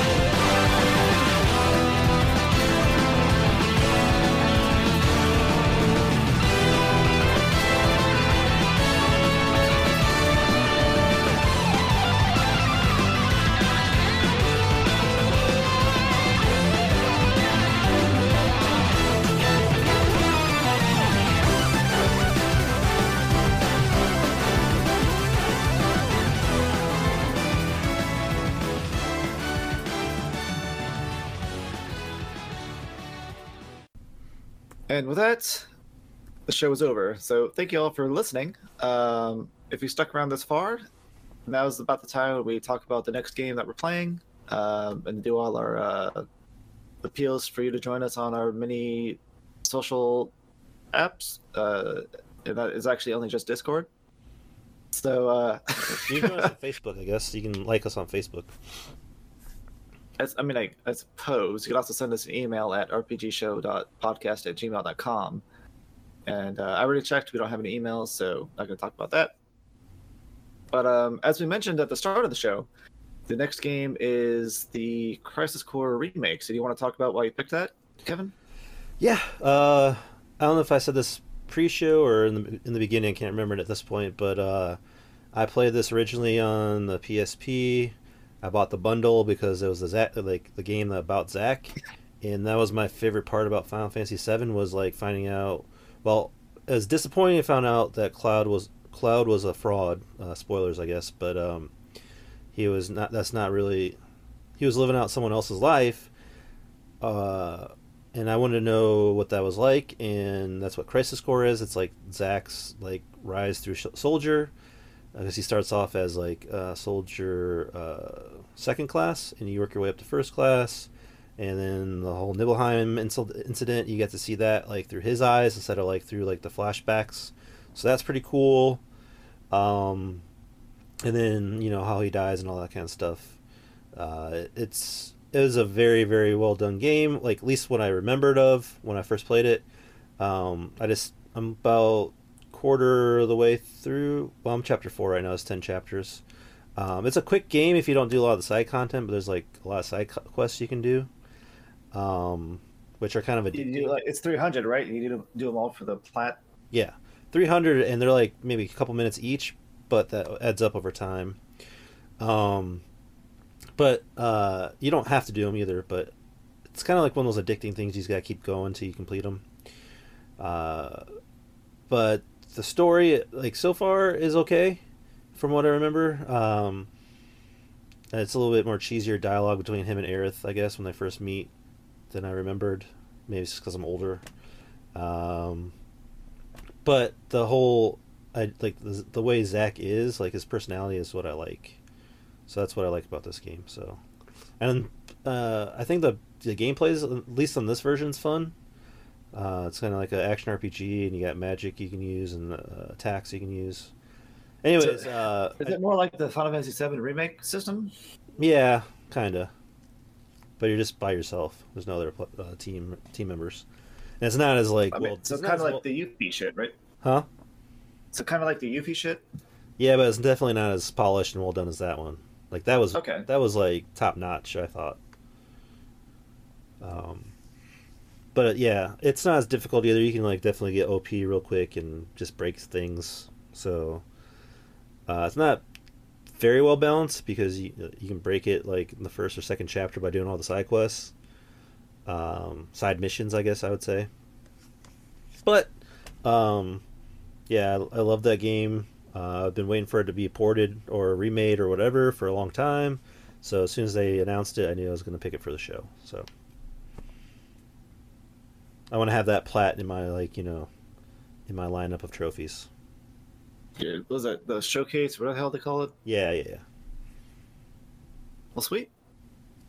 Yeah, I can't wait to get into it because I haven't played it before, and I am interested in learning about Zack's history and shit. So hopefully I like it as much as you do, at least, or at least half as much as you do, because yeah. Because you like it a lot, so yep, it'd be cool to check it out. All right, yeah. I guess that's it. We have an Amazon affiliate link or whatever, which nobody uses, so it doesn't really matter. You and Blade did a video game the movie recently, right? Yeah. You want to talk about that, or yeah, we just did the Trails in the Sky, the animation, which is like a conglomeration of both games into 1 hour and a half DVD, and it's very, very confusing if you don't know what's going on. Like Blaine had no fucking idea. He's like, who's that? It's like they're introducing a new character every couple minutes, but no, they don't really introduce them. There's like, who's that guy? Who's that guy? What's this? What's going? Like, no one knows what's going on because it's like both games compiled down into 1 hour and a half, and it's like very, very. It's not well done. So I definitely like shit on it because I'm very glad I didn't watch this before I played any of the games because I would not want to play the games. So. Damn, it's fucked up. Yeah, it's bad. All right. Well, if you do like Blaine, you can also listen to him and James on the Is It Worth It podcast.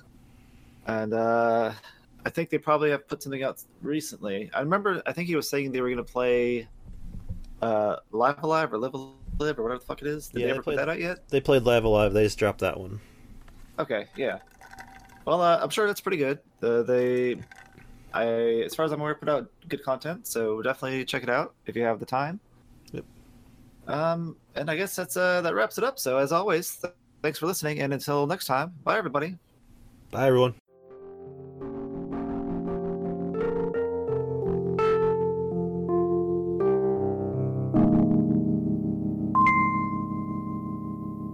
Mm-hmm.